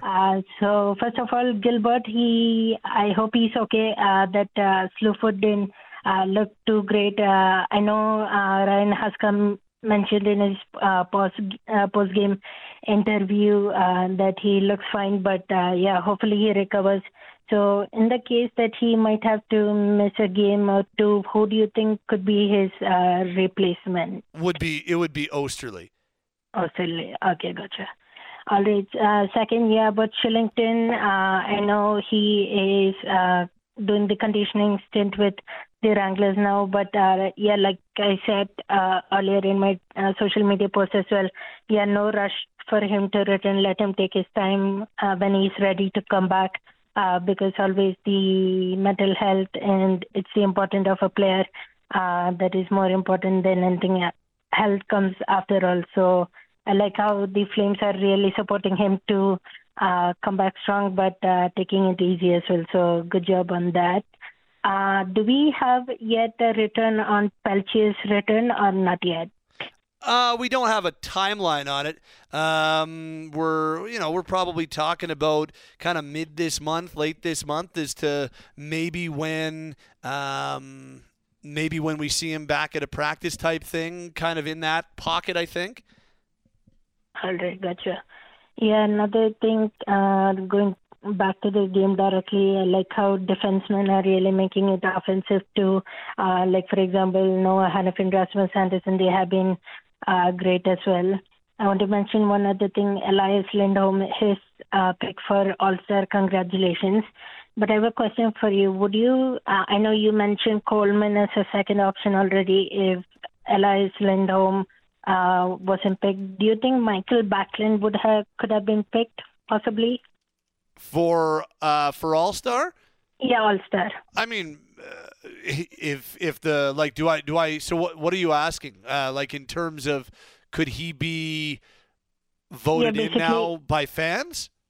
Yeah, either by fans or if you had an option to pick, would you pick Michael Backlund? You know how big a fan of Backlund I am. I would have gone, if it were me, I would have gone for Coleman.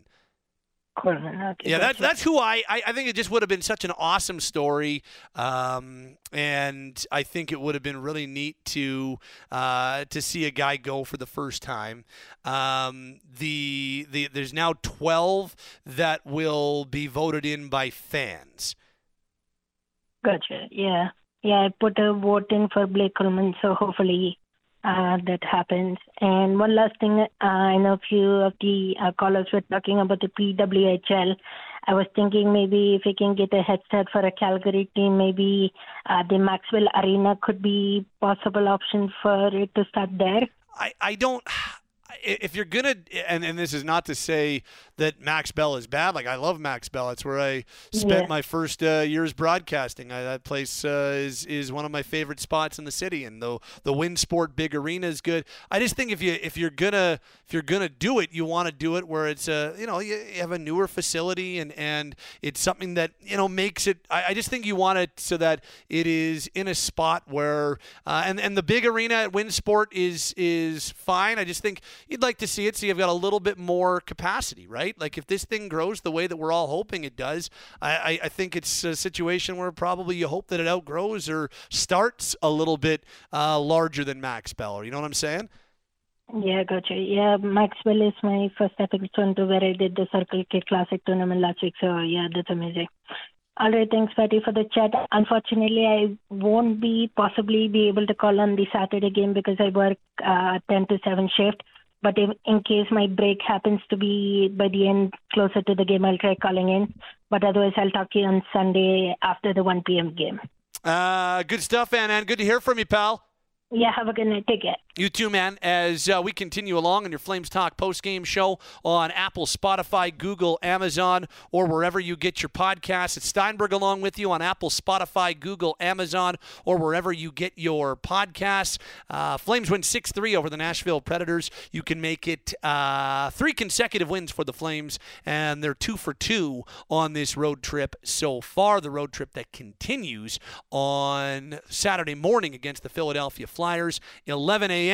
is puck drop for that game against the Flyers. Let's select tonight's Player with Heart. The Player with Heart brought to you by Heart Fit Clinic on this Thursday night. And you know what? I'll just do it because hopefully, man, it's tough to. I'm gonna go honorable mention. It's tough to go away from the guy that I'm going to choose with how around it he was tonight in this one.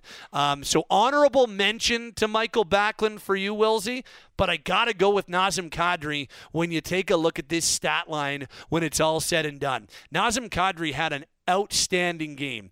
Individual expected goals of 1.23, by far the highest on the team. Kadri in this game led the team in shot attempts with 11, shots with 9. Shot attempts with 11. He was third with shots in 5. But here's the crazy part. Of his 11 shot attempts, 9 were scoring chances and 6 were high dangers. I got to go with Kadri on the Player with Heart tonight. 6 high-danger individual chances, 9 scoring chances on 11 shot attempts. He also scored the beautiful goal in this game as well. So honorable mention for you, Wilsey, to Michael Backlund, but I'm going Nazem Kadri on tonight's Player with Heart. Brought to you by Heart Fit Clinic for heart fit assessments and proven treatments. Not available at your doctor's office. Visit heartfit.ca. Let's go back inside the Flames locker room for a final time. We heard from Noah Hannafin live. We've heard from head coach Ryan Huska. We've heard from Blake Coleman. And now how about Connor Zary? Goal and an assist for Zary in the win over the Preds. He spoke post-game tonight. Big first period by you guys, and you kept the lead the rest of the way. How do you think your team managed this game and all those momentum swings? Yeah, I think we came out pretty hard, and we kind of took control of the game, and obviously we got the lead, and we were able to play with the lead, and I think that's something that we want to do more of. We had a lot of come from behind wins and whatnot in the first half of the season, so it's nice to play with the lead and keep the lead. I think that's always good. How about your own game? Another goal and an assist for you tonight. Feeling pretty good, I'm assuming? Yeah, I think I felt good tonight. I think last game and maybe even the game before I felt a little off. I didn't think I really had my game. I think I just didn't have my best couple games, but I think it was a good reset for me yesterday, and then come in and chat with the Husk a little bit, just get back to my game and be a little bit more direct and with my game and faster with my pace, and I think that helped me tonight. You guys are above 500 now for the first time in a while, and 6 out of your last 10 you've won. Do you feel like you're trending in the right direction right now as a team? Yeah, 100%. I think we, like I've mentioned in the past month or so, over the last little while, we found our identity, and we know how we have to play when, or we know how we have to play to win and be good every night. So I think when we're sticking to that and when we play with that mentality, we're always fine, and we're always going to be in games and finding ways to win. Connor, it's nice to when you score 6 goals and 6 different goal scores. Nobody has more than 2 points. Says a lot about how balanced the offense can be. Yeah, I think we've done that all year. It's pretty balanced, and it's nice to have everyone get on the score sheet, and it's obviously just nice to get the win, and obviously kind of a tough way to end the game there, but I think it's always positive when you get out with the win. That is Connor Zary post-game, 2 points for him in a 6-3 win over Nashville. It's time to look ahead. Looking ahead, brought to you by Oncolytics Biotech, fighting cancer by unleashing the power of the immune system. To learn more about how they use a patient's immune system to battle cancer, visit oncolyticsbiotech.com. So next up on this 4-game road trip for the Flames is a game against the Philadelphia Flyers on Saturday morning. Now, note the start time for Saturday's game. It is an early one. It is an 11 a.m. puck drop Calgary time for the Flames and Flyers. That one will be coast to coast on Sportsnet. So 11 a.m. is what we're looking at for the game between the Flames and the Flyers. This is the second and final game between the two teams this year, as the Flames played them on New Year's Eve Sunday, so 2 games in less than a week against Philadelphia. Flames won on New Year's Eve by a 4-3 score over Philadelphia. And overall, 3-1-1 against the Flyers dating back to the start of the 21-22 season. So 3-1-1 against Philly overall. They'll try to push that to 4-1-1 as they will play them on Saturday morning, then Sunday afternoon, 1 p.m. against Chicago to wrap up the road trip, and then Tuesday night, 7 o'clock against the Senators back at the Scotiabank Saddledome. That's what's coming up next for the Flames, and that is Looking Ahead, brought to you by Oncolytics Biotech, fighting cancer by unleashing the power of the immune system. To learn more about how they use a patient's immune system to battle cancer, visit oncolyticsbiotech.com. Let's get back to the text line at 960-960. What do we got here on the text line on this Thursday night? This says there's a couple questions about Pelche, which I answered with Anand, but I think you're talking about sometime this month maybe for him to get back into practices. That's again, they're not trying. They're really not rushing this one either. On the Pelche front, they want to make sure that when he's back, he is not only 100% health-wise, but they want to make sure that he can get back and contribute. So they want to give him some time to get up to speed. Wouldn't surprise me if you see some conditioning stuff and a little stretch in the American League to get his legs under him. That wouldn't surprise me one bit at all.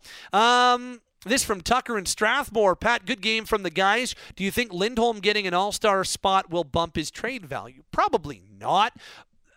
Probably not, but what I do think is kind of interesting on that front is that it might get a little bit of buzz going in another market. Like, just say it's Colorado and say it's like, oh, Lindholm's in the All-Star game. Maybe just ups the buzz a little bit more in the market. It's like, hey, Lindholm.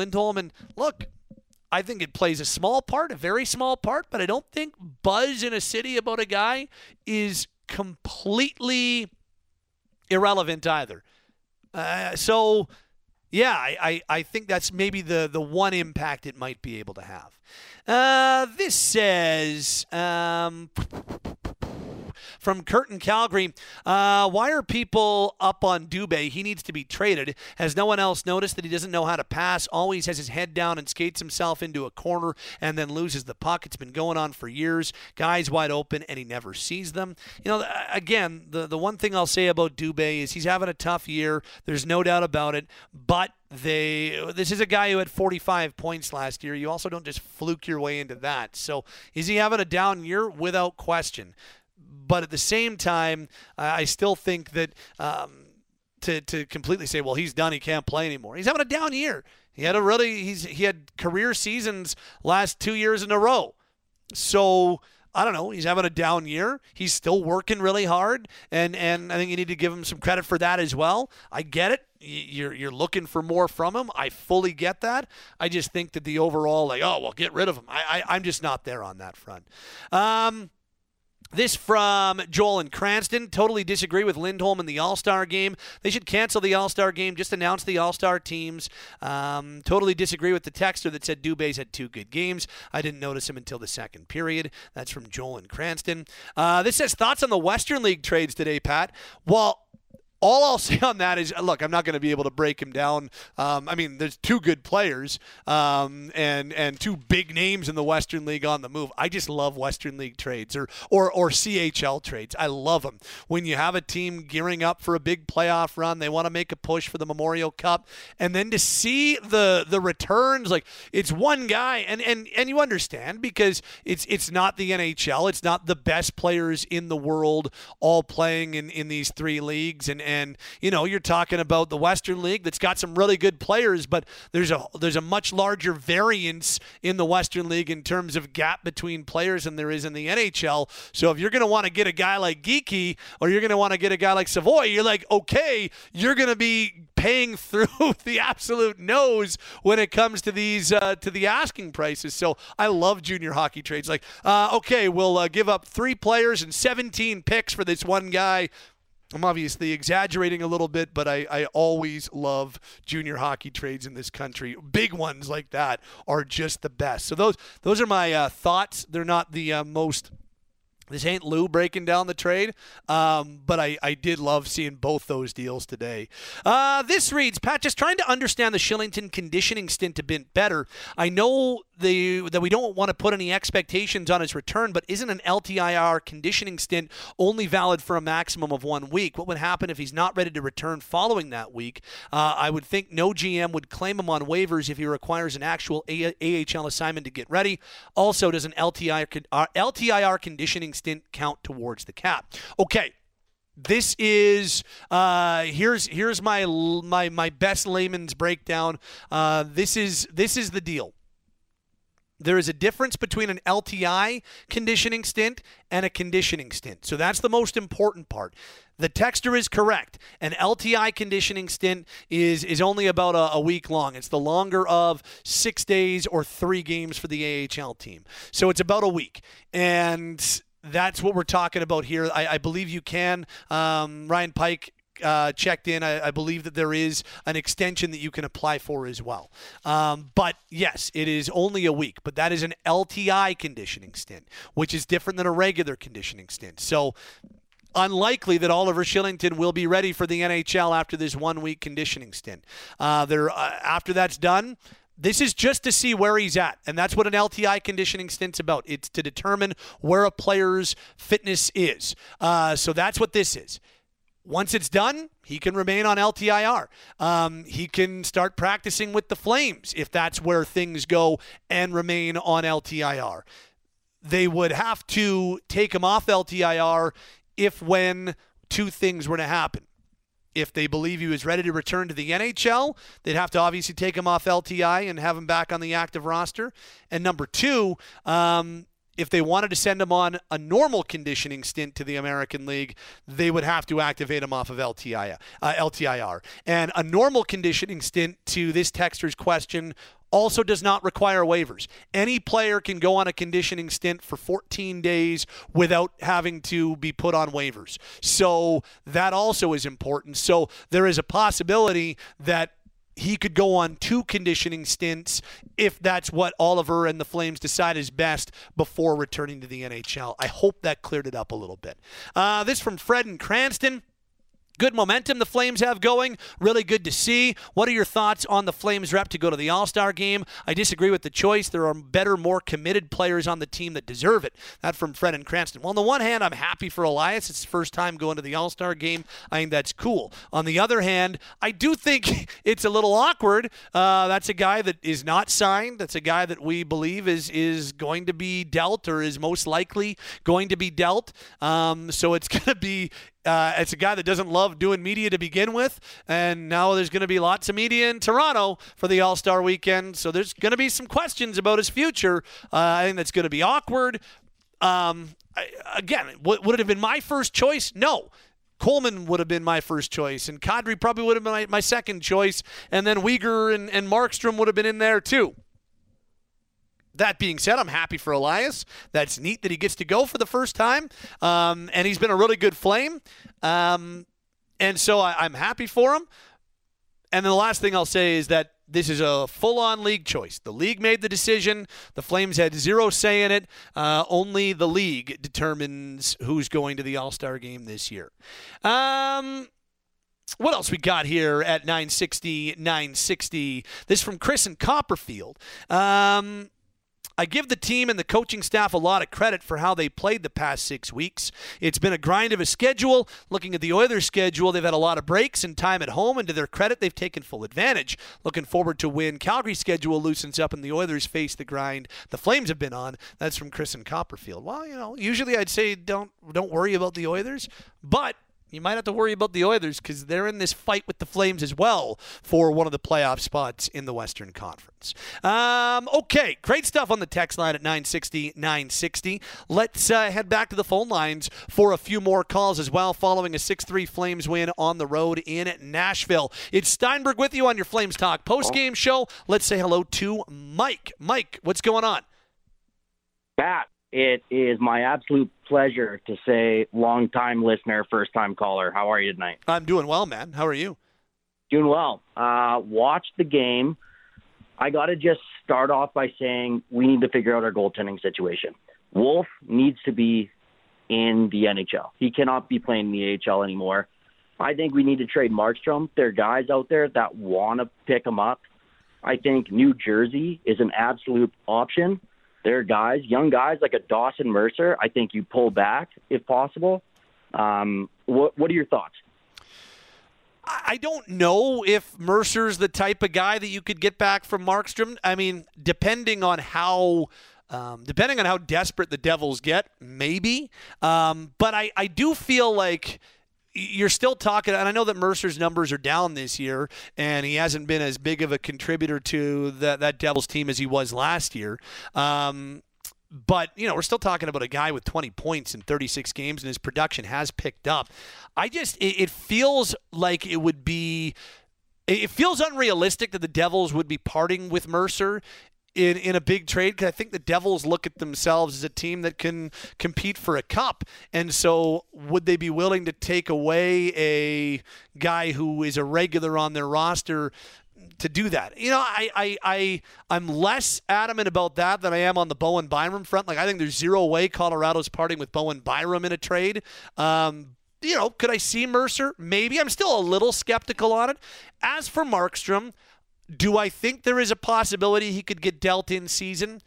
Yeah, I don't think it's a big one, though.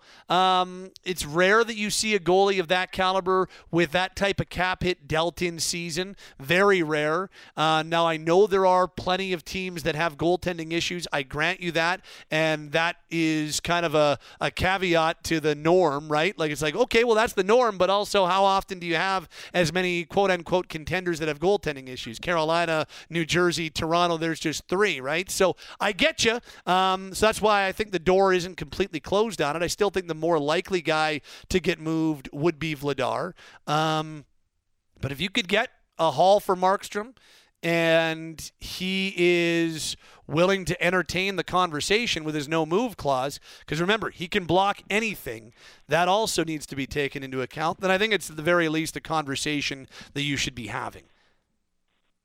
A lot of great points. I was going to mention the Bowen Byram thing when you said, do they want to pull a guy off the roster? But, to bolster a cup run, you want a big goalie of Markstrom's caliber. You have extra term. Mercer's playing third line in New Jersey. Yep. And also, Tyler Toffoli and Sharon Govich, you've got the trade relationship. You see trades happen between teams multiple times just because, the line's open.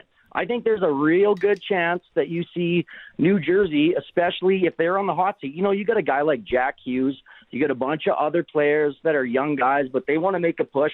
They lost out pretty egregiously in the playoffs last year, and it came down to goaltending. And I think that's an aspect that they're going to be looking at. So, the Flames are destined, I hate to say it, they're destined for ninth. They always are with these rosters. They need to make a big deal like this, pull a good first-rounder back like a Dawson Mercer, and I think that really skyrockets what the Flames can do for a rebuild here. I mean, if again, remember, Markstrom's got a full no move. He's going to Jersey. He's going to love being in Jersey. And I'm not saying he wouldn't waive it. Waive it. I think it's a conversation. I think it's a conversation to have. For sure. All right, fair enough. Yep. Also, on another note, everybody's talking about Lindholm being an all-star. I know you said it doesn't bolster his value at all, but you know what?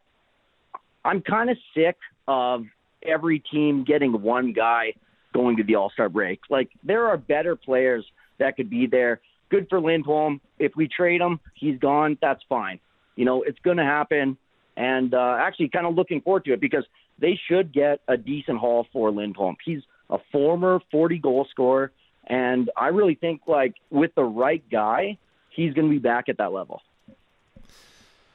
If you put him on Colorado, I could see him back being a 35-goal guy for sure, or a 30-goal guy. Yeah, absolutely. I mean, look at Kadri last year, or 2 years ago. 2 years ago. Yeah, for sure. Crushed it. Absolutely crushed it, especially when McKinnon went out. I think that's a perfect spot for him. It sucks when you're in this position and you're Calgary because the guys that you're going to trade are going to be studs. But you need to look at the fact that they didn't work out here. You need to change the scenery. You need to get younger. that's just the move that Conroy's got to do. All right, Mike, you have yourself a great night, hey? Yep, you too. Thanks, buddy. Let's say hello to Randy on the phone lines. What's up, Randy? How's it going, Mr. Steinberg? I'm well. How are you? Well, still alive, anyways. So I was just going to hit up a few points here. I think that resurgence, the capacity for Huber to move to the first line doesn't have anything to do with Lindholm. It was Sharon Govich. I think Sharon Govich plays a big part in it, for sure. I think that I think the way that he's playing and how much how much more confidence we're seeing from Sharon Govich now compared to the last time we saw that line together. Yeah, I think it plays a big part in it.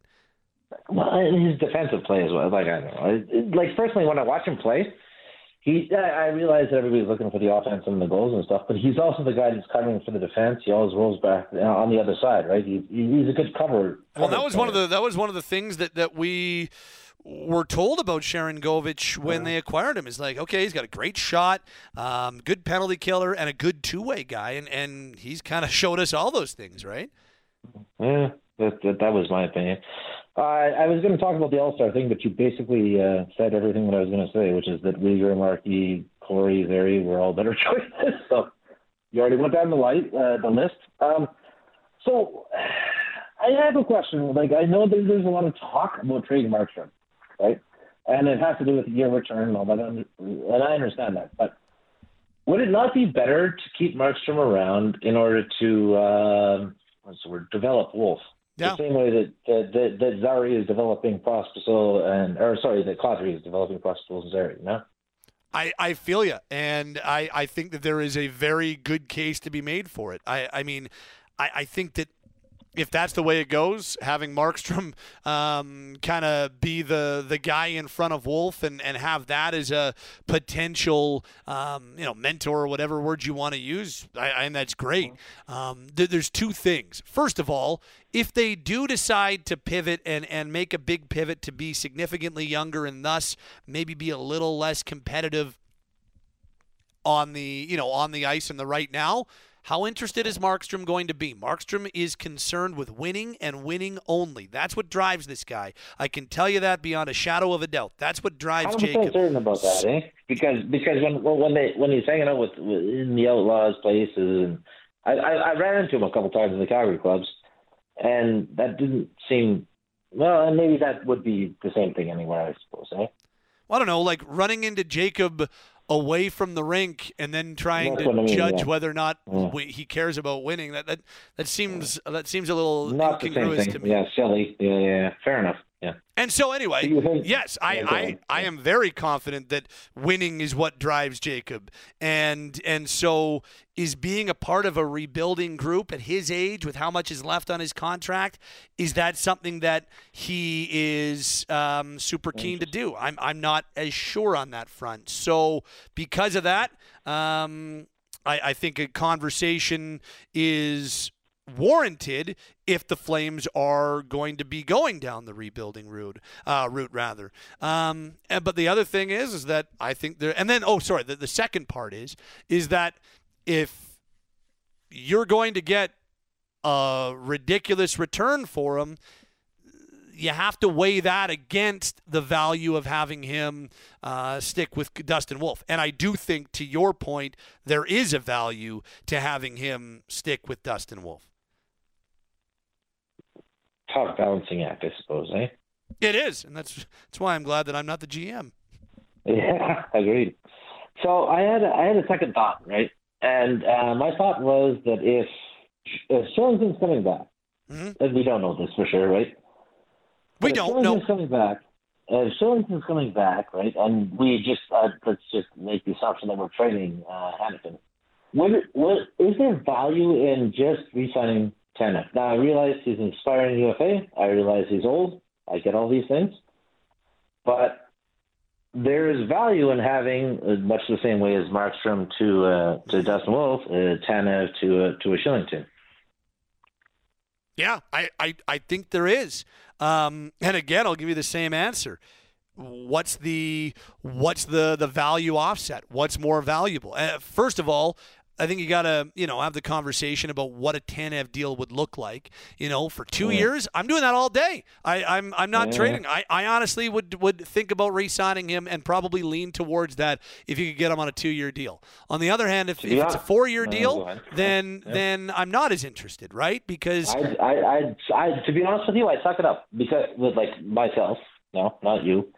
No, I know what you're saying. You're saying you bite the bullet and you make the. I bite the bullet because not just because even if it's not Shillington, it's going to be Poirier, it's going to be Soloviev, it's going to be somebody. And who's the best guy to deal? What does Tanev do to everybody? He makes him better, dude. You don't have to sell me on the player Tanev is. I'm a massive fan, and he's been a great Flame. The only thing is, if you can get a huge haul from a team because they think he's the missing piece, which I think you could, you have got to weigh that. What is your huge haul, though? Second round and a first-round pick or something like this, right? If he gave you a first and a second, let's just say, right? That's a huge haul, right? I would that would be hard to pass up if I were the Flames. Well, right, but the difference is that he can take your second-round picks and your seventh in the case of Slovenia. But anyways, and then turn them into first-round picks. It's almost like a. Dude, I get what you're saying. You don't have to sell me on the value. It's just what's the I think there's a value, there's a cost benefit analysis or a value offset. What's going to be more valuable to your team? And if they decide that signing Tanev is more valuable, I'll understand why they decide that. How's that? So we'll see. We'll see how it goes. Got one more thing. Sure. Well, Parsons and the Shillington thing, right? And you're right. We have no right to know people's personal lives, right? And I don't disagree with that 100%. But it's an entertainment business, so I don't want to know what the heck he's going through or anything like that. But like last year, would have been nice to have a timeline, and it's not. I realize. But they didn't have a timeline, dude. How can you have a timeline when you don't know? I know. I recognize that. But you have to understand, as a fan, right? But why is it so hard to just be like, man, he is going through something horrible? And believe me, I've got I have got a decent idea of at least one of the horrible things that he was going through, and I can tell you from experience, it is not a cool thing, okay? And I sure as hell wouldn't want that plastered all over the place when I was going through it. And once again, just let me finish. Let me finish. Go ahead. How the hell, when you're going through something in your own brain that is. It's like a high ankle sprain. One day it's better, and you think you're great, and the next day it's not. They don't give timelines on a lot of high ankle sprains because you have no effing clue. And sometimes they're 2 weeks, and sometimes they're 16 weeks. So that's why they give you week to week when they don't friggin' know. So when Oliver's situation is some days he's okay, and some days it's like a living hell. Why would they put a timeline on something when you don't know the timeline? Yes, I understand. I'm not yelling at you, Randy. It's just something I'm really passionate about. Yeah, and well, you're not the only one. My sister suffers from schizophrenia since she was 21. So you're not fighting on a weird spot. No, I'm not suggesting, Randy. I'm not suggesting that you're being insensitive. I'm just saying that it is something that I think it's really important, and I think any talk of being entitled to more information, it just doesn't make any sense to me. It's not. You're right. You're not entitled to more information. But as a fan, because he's an entertainer, right? That's what he does. He's also still a person, dude. No, also still a person. Same thing. I'm not taking those two things apart, right? But for the you got to understand Parsons' point of view, and I get it. I know what you're saying, and I think you're right about it. But you have to understand his point of view that it's not. I don't understand his point of view that we're entitled to every nitty-gritty detail of his personal life. I don't. He didn't ask for that, right? He didn't ask for any nitty-gritty detail. I just want to know when the hell he's going to be back. Okay, well, if I don't know when, what am I supposed to lie? You're a ridiculous Flames fan, right? What? I don't know. You're a ridiculous Flames fan. You just want to know what the hell your players are doing. Yeah, but if you don't know, what are you supposed to say? You're not. You can't say a damn thing. You can't. Okay, so then what the hell are we talking about? Well, what I'm talking about is look at his position, right? His position was that I just want to know what they have. I don't get it, man. It's not a complaint against you. It's not a complaint against him. It's just like I wish. It's like a curse to the gods. Why don't we know? Right? You understand? No, my head hurts. Randy, we got to move on. I appreciate the call. Yeah, but that's what I was saying. All okay. Right, have a good night. I don't. That actually made my head hurt more. Few more calls tonight. Bryce is up next. What's up, Bryce? Bryce, you there? Going once? Yes. There you are. Hear it now? There you are. Sorry, had it on mute. All good. All good. So how are you? I'm okay, man. I have a headache after some of these calls, but I know. I'm good. I wouldn't go there. With Shillington, I'm glad he's recovering slowly, and he's a good player. For what he does, he's good, and hopefully he'll be able to play for them by the end of the season. And then, well, yeah, and mm-hmm. I'm hoping big time that does happen, man. That would be awesome. Yeah, and then the other question, that Gilbert hit, was that like you said, was that like a borderline kind of? It was like dangerous, like. Yeah, I mean, I thought it was a reckless play. I mean, I don't know what the NHL Department of Player Safety is going to do because I never do, but I thought it was a reckless play. Yeah, I do. I saw the same I saw it like 3 times, and yeah, his head hit the ground when that one angle, and then the board he got crushed with an elbow. That's what I kind of saw, and I was like, oh. Well, so a little bit. He got it, like the hit itself was shoulder to shoulder, but when that head hit the ice, he was out cold. Yeah, when it bounced like that. Ugh. Yeah. Yeah. And then maybe one last question. With all these, for what they're doing, like if they get to playoffs, do you still think they're going to trade Lindholm and Hanifin? Are they going to get, like, they're going to try to get something decent, or are they going to, I know they got to hold it so they can get value, but before the trade deadline, are they going to, I don't know. Well, like I think, especially with Hanifin and Lindholm, I don't think it matters where they are in the standings. They will move them if they're not signed. Oh, that's good. Then maybe, the Olympic thing. Did you any more news? What's that? I'm so excited. That national thing going. Yes, yeah. Well, we're working on it. Okay, and then did you know, actually, there was one more. You know that when the Golden Knights picked up off the waivers that he was a young, defenseman? Tobias Bjornfot. Yeah, do you think Flames were interested? Well, they obviously didn't put a claim in because the Golden Knights would have lower waiver priority than the Flames. So they I don't know if they if they talked about it. They probably discussed it. In fact, I would guarantee they discussed it, but they did not put a claim in because Vegas's waiver priority is lower than the Flames. So had the Flames put a claim in, they would have got it as opposed to Vegas. Oh, okay. I guess I'll let you other callers go, and you have a good night, and I guess hopefully see you soon, but it's getting closer. Well, we'll make it happen. Don't worry. Yeah, I Your know. boy. Trust your boy. You're, like I said, you're one of the best out there that I can recall. Hey, look, I am the best post-game host in Calgary on January 4th. The best Radio Flames post-game host on January 4th, 2024. That's all. That's about as far as I'm willing to go. Yeah. And then maybe just one more to call out to Magnusson's birthday. Happy birthday to her. Absolutely. One more time. Do you want to sing her happy birthday? Yeah, why not? Can I do it? Sure, absolutely okay. You can. I'll start. Okay. Happy birthday to you. Happy birthday to you. Happy birthday, Megan. Megan. Happy birthday to you, and many more on Channel 4.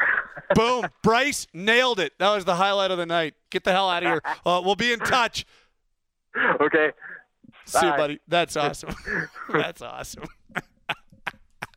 What else we got here? Trevor is up next following a 6-3 win over Vegas. What's up, Trevor? How do I follow a call like that? I don't. You know what? You should probably hang up and leave, to be perfectly honest. I picked up some Indian food and went up to my mom's place and watched the game with her. My single-parent mom took me to the very first Flames game ever in 1980, 5-5 tie with Quebec Nordiques in the Stampede Corral. Yeah.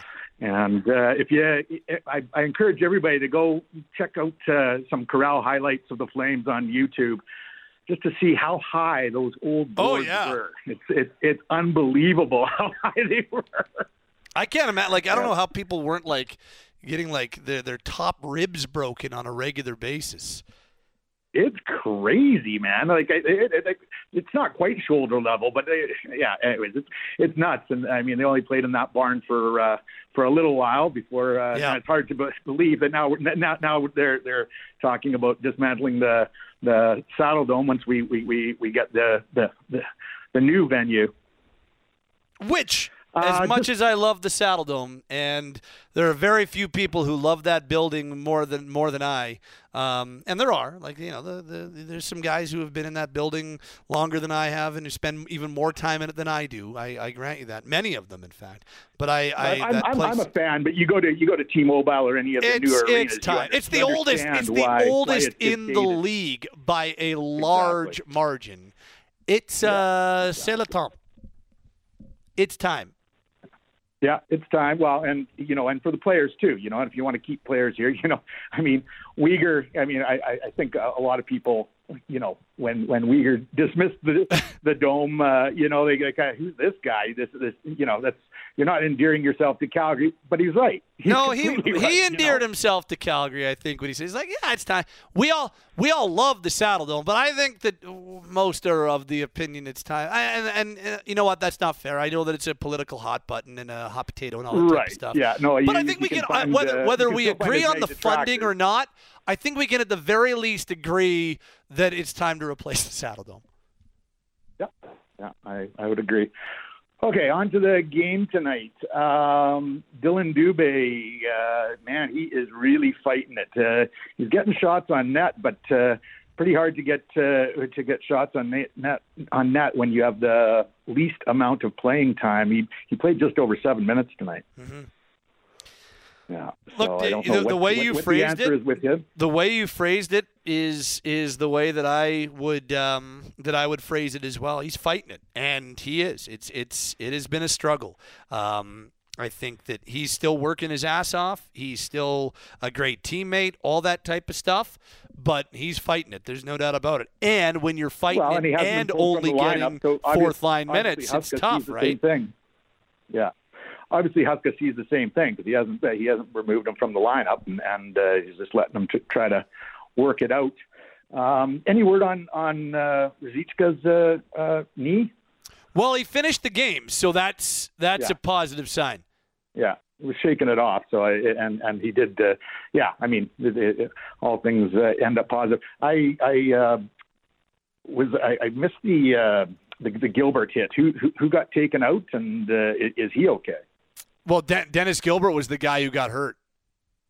Oh, Gilbert got hit. Yeah. So basically, what happened is in the, I guess would be the right corner in the Flame zone, Gilbert was clearing a puck out of his zone. It was 6-3 at the time, and he took a hit from Phil Tomasino. Tomasino's the same guy who hit Ruzicka with the knee-on-knee. Wow, right, So Tomasino hit him. The hit itself is fine in that he went shoulder to shoulder with Gilbert, not blindside or anything like that, but the problem was as he delivered the hit, his leg was behind Gilbert, so hit him and then kind of low-bridged him. So not quite a slew foot, but more of it was kind of a low bridge. They called it 5 for clipping, which is when you make contact with the guy below a certain point.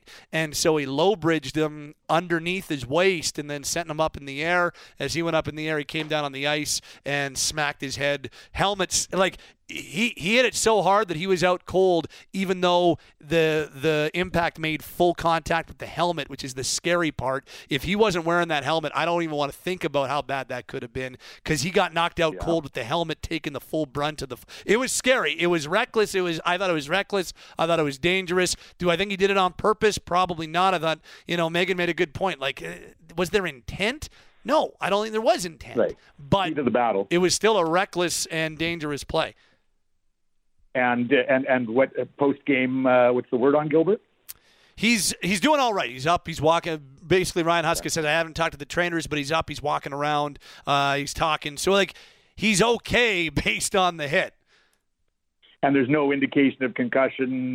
Don't know. He's going to have to go for 1,000%. He's going to have to go through the concussion protocol. Right. Exactly. But in terms of, I can't tell you, how he's doing, or they're not going to tell us that. Right. Okay. Well, we hope for the best for him, for sure. For sure. It was scary. I didn't ask you. Did you get everything you wanted for Christmas? And your New Year's going all right? It was great. It was awesome. I got a little break, got a little time with the fam, got a good dinner on Christmas Eve and Christmas night, and got a little turducken on New Year's Day. So it was great. Turducken, nice. Oh, nice. Good stuff. You got to do the turducken at least once a year. Yeah. The Ship and Anchor usually does a pretty good job of the turducken for those who has. Hey, I was at the Ship and Anchor on Christmas Eve. Basis, yeah. The Christmas Eve feast that they do was out of this world on the 24th. Christmas Eve ship on Christmas Eve. I get there usually around like 10 o'clock. It's an absolute banger. The best party of the year.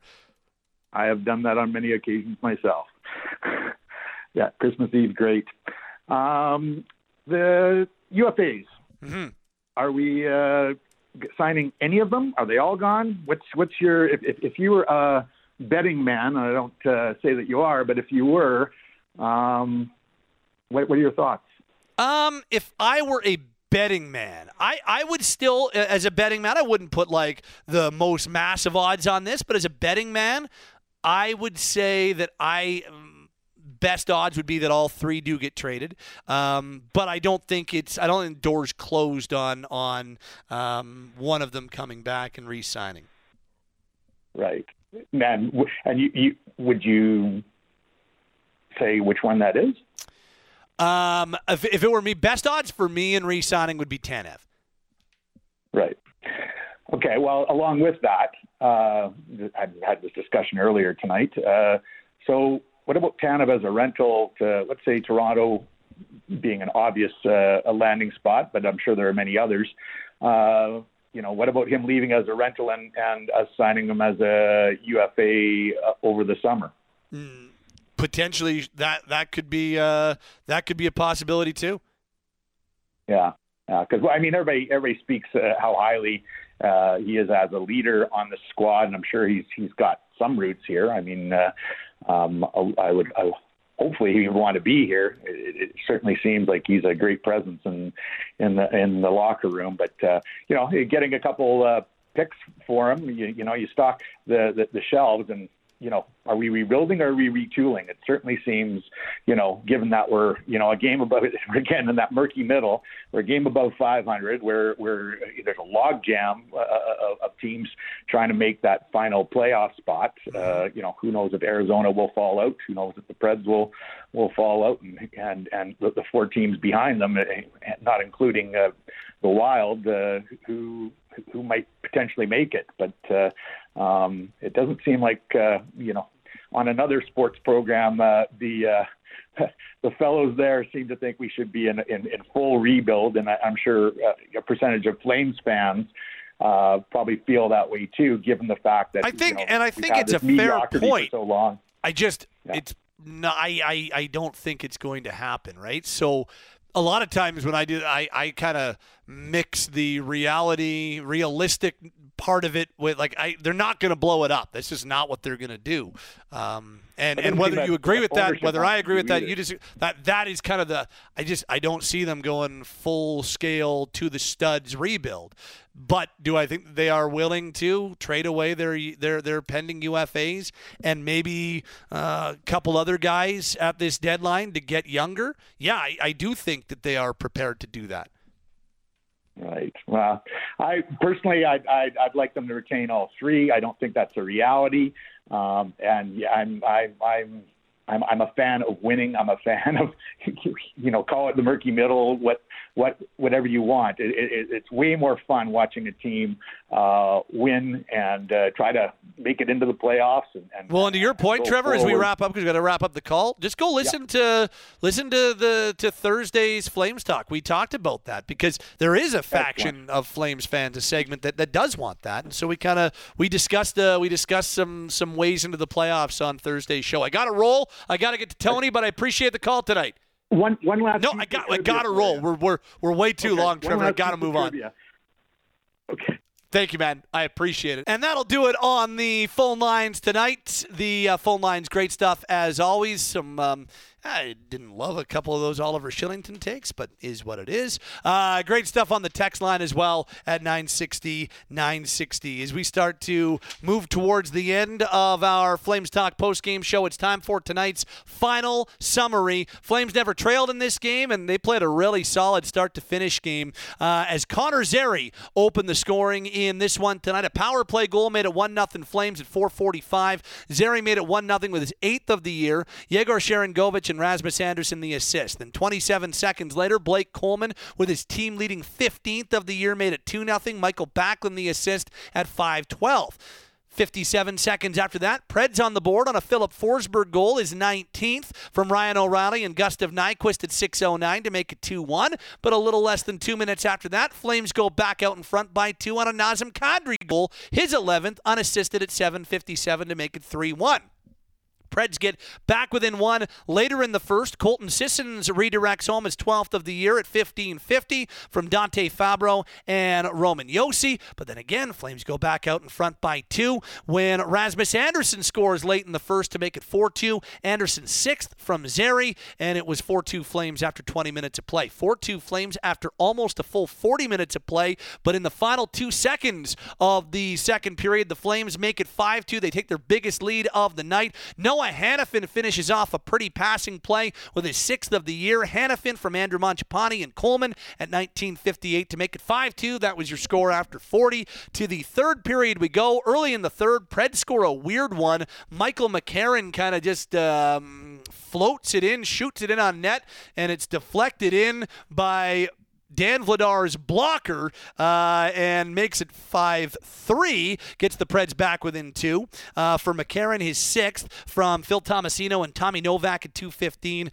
That's as close as Nashville would come, and then the Flames seal it with less than 6 minutes to go. Yegor Sharangovich makes it 6-3 with his 12th of the year. Elias Lindholm the assist at 14:04. That gets us to our 6-3 final score. Final shots, 40-33 in favor of the Flames. Calgary goes 1 for 4 on the power play. Nashville 0 for 1 with the man advantage. Your 3 stars tonight: number 3, Connor Zary; number 2, Rasmus Andersson; and the number 1 star tonight was Blake Coleman.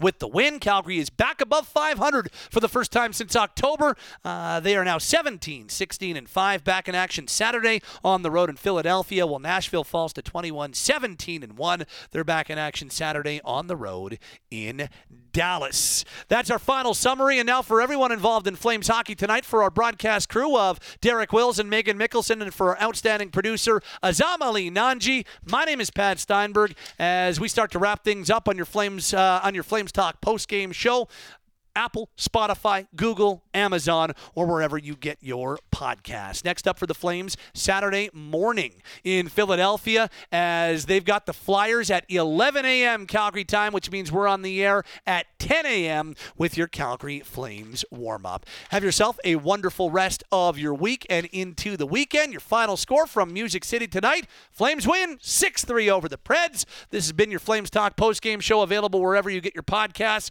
and this has been Calgary Flames hockey on Sportsnet 960, The Fan.